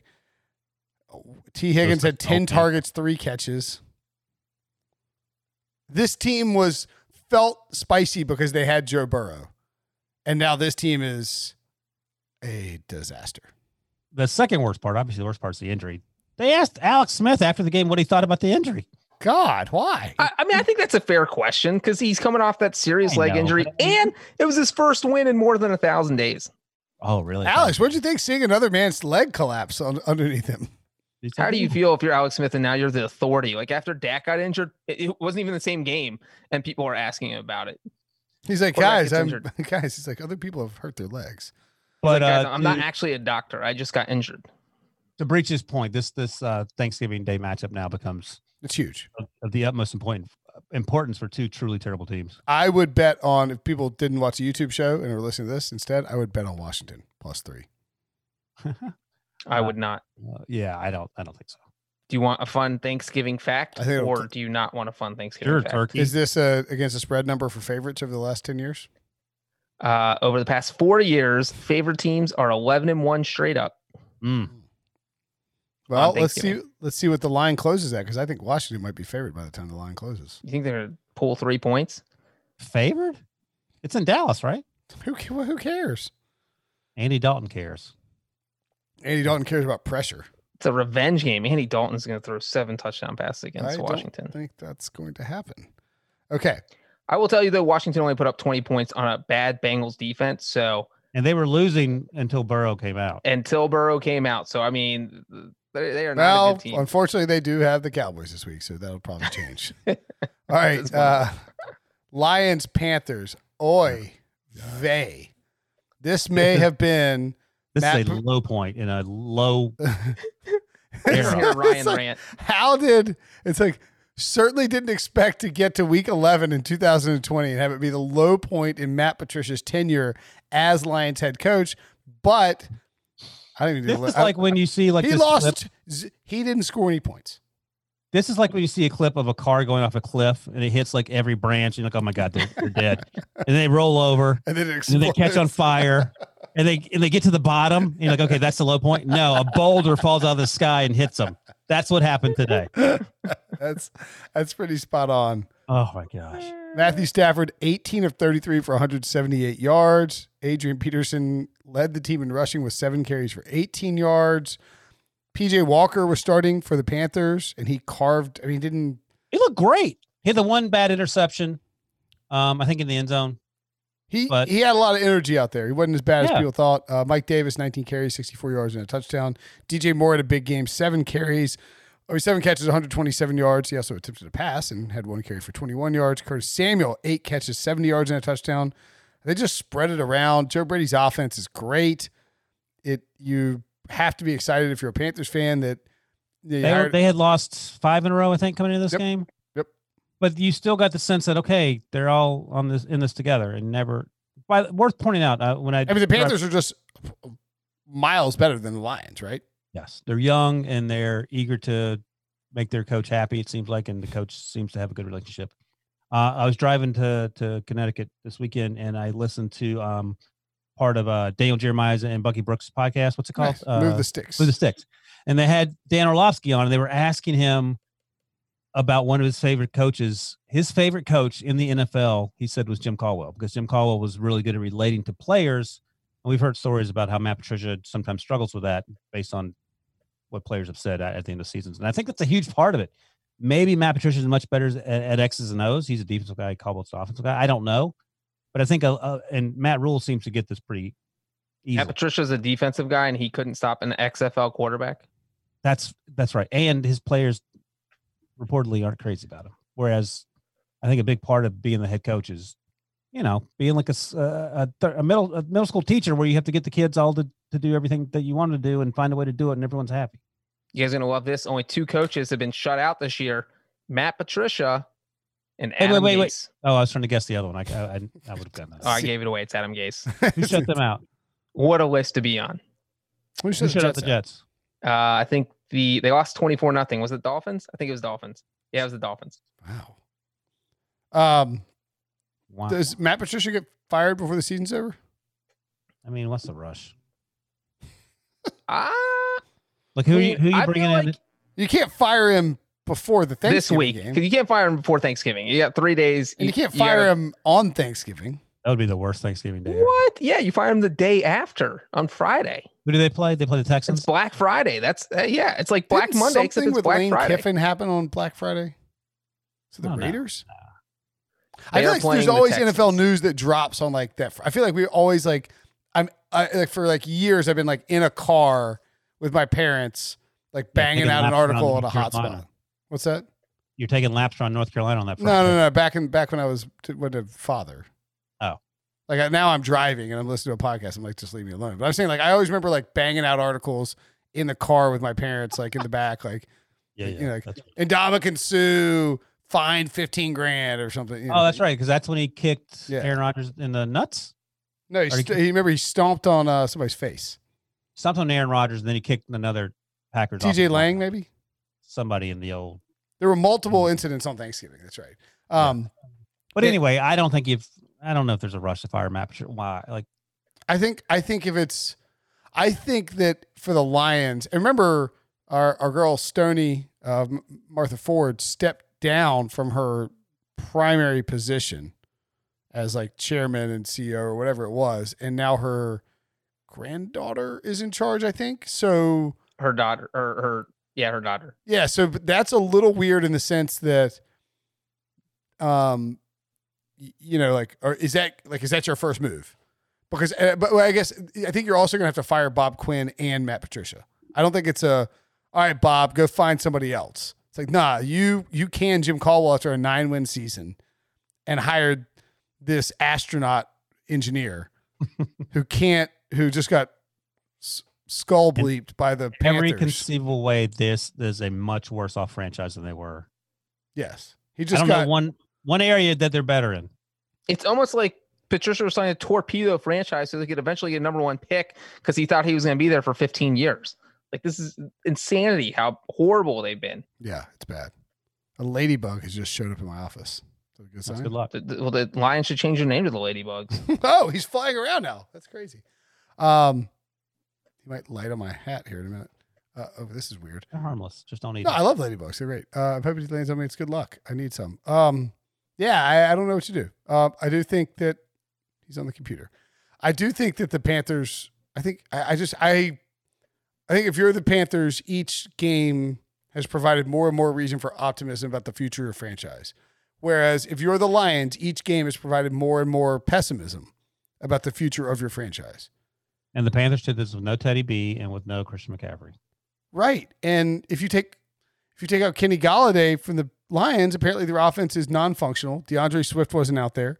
You burned 2 second-round picks on running backs from the SEC in the last 2 years.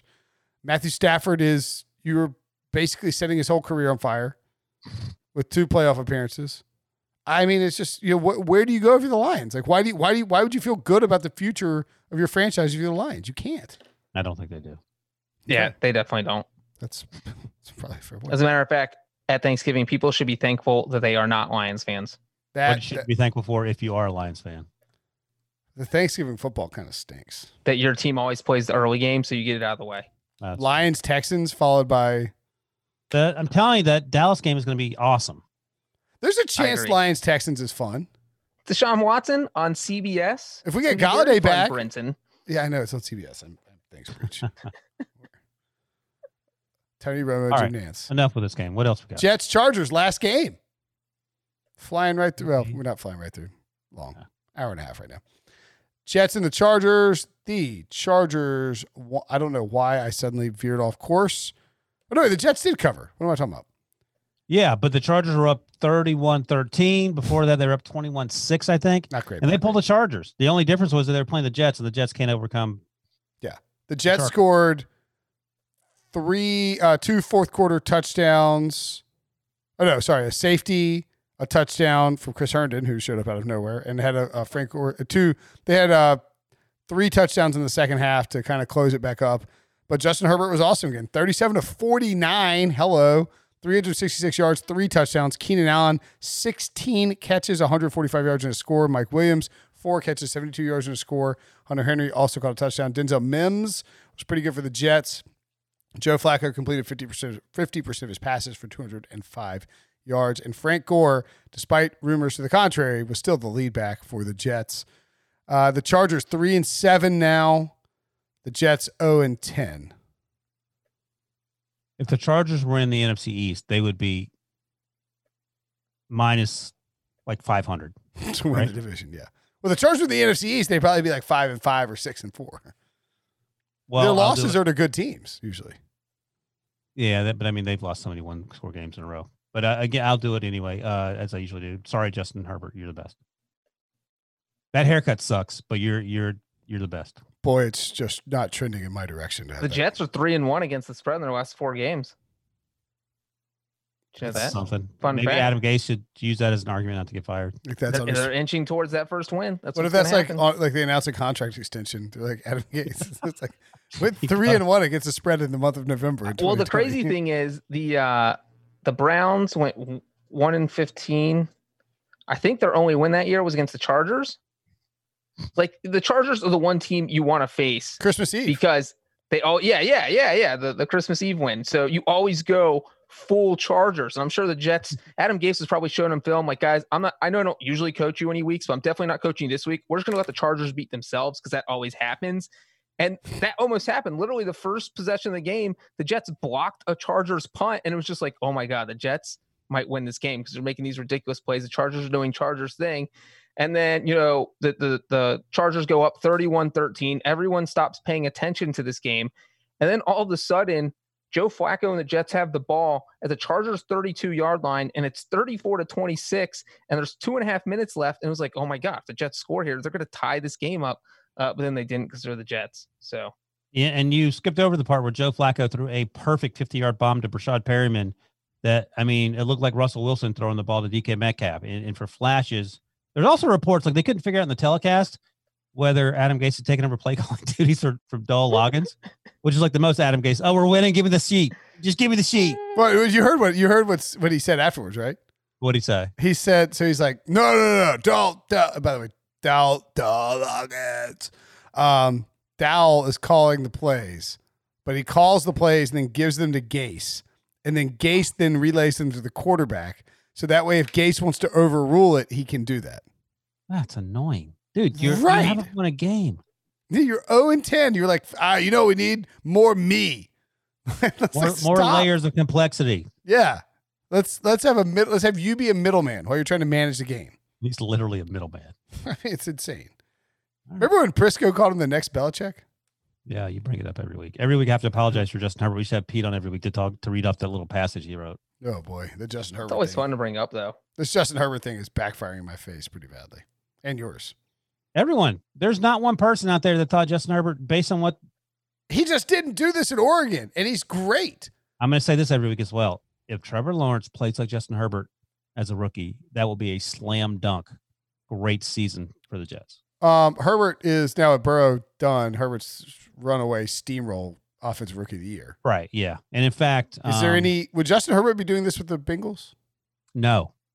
Breach, you might agree or disagree, but I think the offensive line is the big. Like if Burrow was playing for the Chargers, he would be even better than he's been. I mean, the weapons are really like Keenan Allen, Mike Williams. I mean, or Hunter Henry. Yeah, are really good.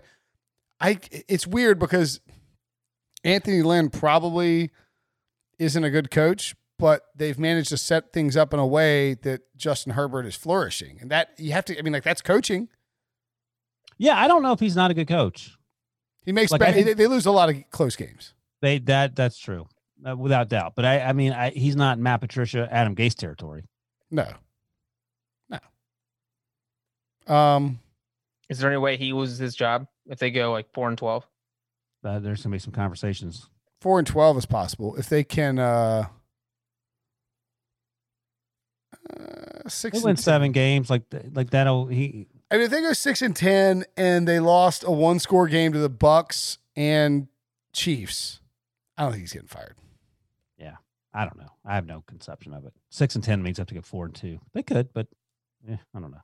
They've been in these games. Yeah, they got to learn how to finish. Maybe the Jets are the what gets them over the hump in terms of finishing. Coming down the stretch, they have the Bills, Patriots, Falcons, Raiders, Broncos, and Chiefs. Yeah, there's 3 wins in there. They could give all those teams. I could see them winning any one of those games except Kansas. Should have City. beaten the Chiefs the first time, but I mean, we could say that about every other team in that schedule too. I mean, you just shouldn't have lost the Broncos. That was a terrible loss. So their wins are. Do you know what their 3 wins are? All bad Jets, teams. The Jets, the Jaguars, and the Bengals. The 3 worst The teams. 3 worst teams in football. The Chargers are, yeah. But they lost by 3 to the Chargers. How did they lose to the Panthers? Crazy. They lost by 7 to the Buccaneers, 3 to the Saints in overtime, 5 to the Raiders. I mean, they just 1 to the Broncos. Like they could easily be 7-3. Yeah. All right. Brenton, the Panthers loss was like the one loss where they got manhandled. And the Dolphins, they got manhandled by the Dolphins too. Yeah, they did get Last manhandled by week. the Dolphins. All right. Let's not get stuck on this. Okay. Winners and losers. Wilson, we'll start with you. Who's your winner for the week? My winner is going to be. May not want to say it in that fashion. Yeah, that's not a great accent to use. It's not an adult entertainment My wiener. podcast. You know, I'm gonna go with Drew Lock. That's the second week in a row you said wiener, by the way. I know, right? They won a huge game against the Miami Dolphins, and Drew Lock actually showed some moxie. Can I use that word? And he struggled at first at the interception, came back and played relatively well. Nothing earth-shattering, but outplayed the other young quarterback on the other side of the field. And while at 4-6, the Broncos are out of it, I think it's at least an encouraging sign that Drew Lock is trending somewhat in the right direction. Okay. Breach. My winner is My wiener. the NFC East. Ah. And you know what? Every team is horrible, but it doesn't matter because they all have a chance to get to the playoffs, even though they all only have 3 wins. And when your team is trash, 4 of them, but you still have this hope that, you know what, we can still make the playoffs. That is actually pretty cool. Eagles, Giants, Cowboys, Washington fans probably aren't too proud of their team this year, but all 4 teams, one of those teams is going to the playoffs, guys. One of those teams. My winner is Frank Reich / Phillip Rivers. Colts, basically. 7-3. They were down big to the Packers. And it felt like, because we'd already seen Tennessee beat Baltimore. So you know Tennessee's 7-3. You know that Cleveland has moved to 7-3. You know that you're not going to catch more than likely Pittsburgh or Kansas City. Buffalo's on bye this week. Is that right? Yep. But they're 7-3. And it looked like Indy was going to go to 6-4.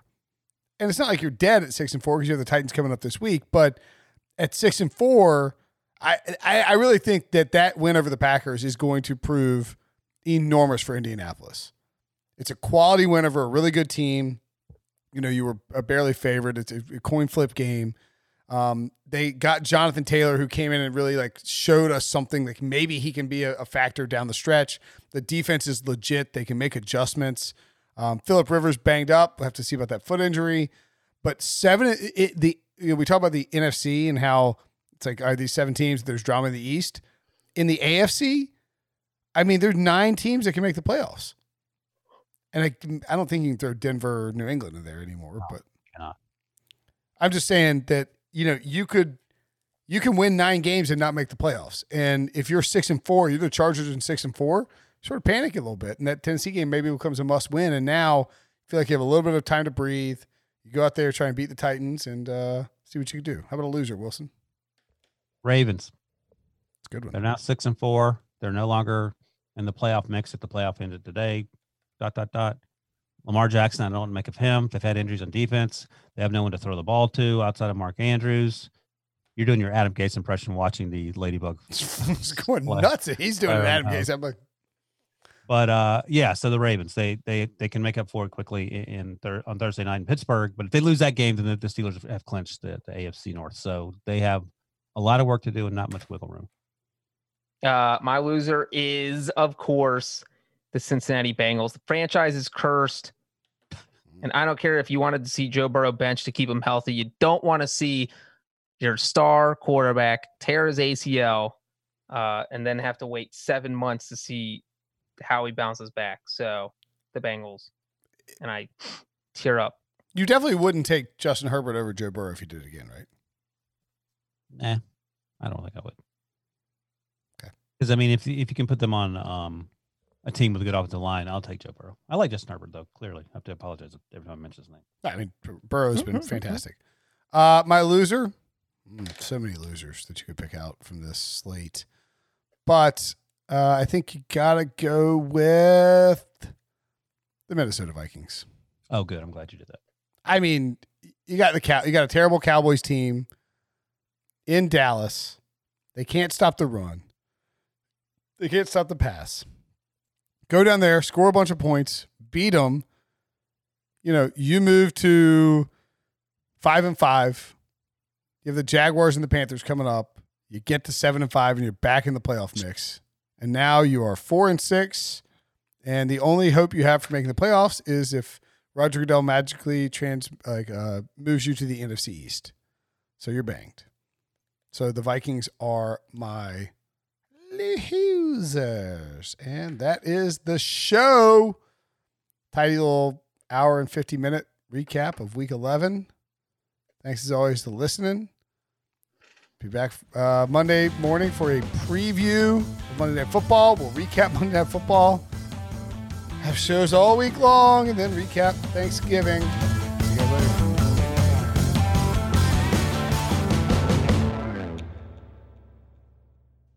CBS Friday. TV's hottest show is Fire Country. I'm not a hero. I'm in orange for a reason. They're taking 12 months off your sentence.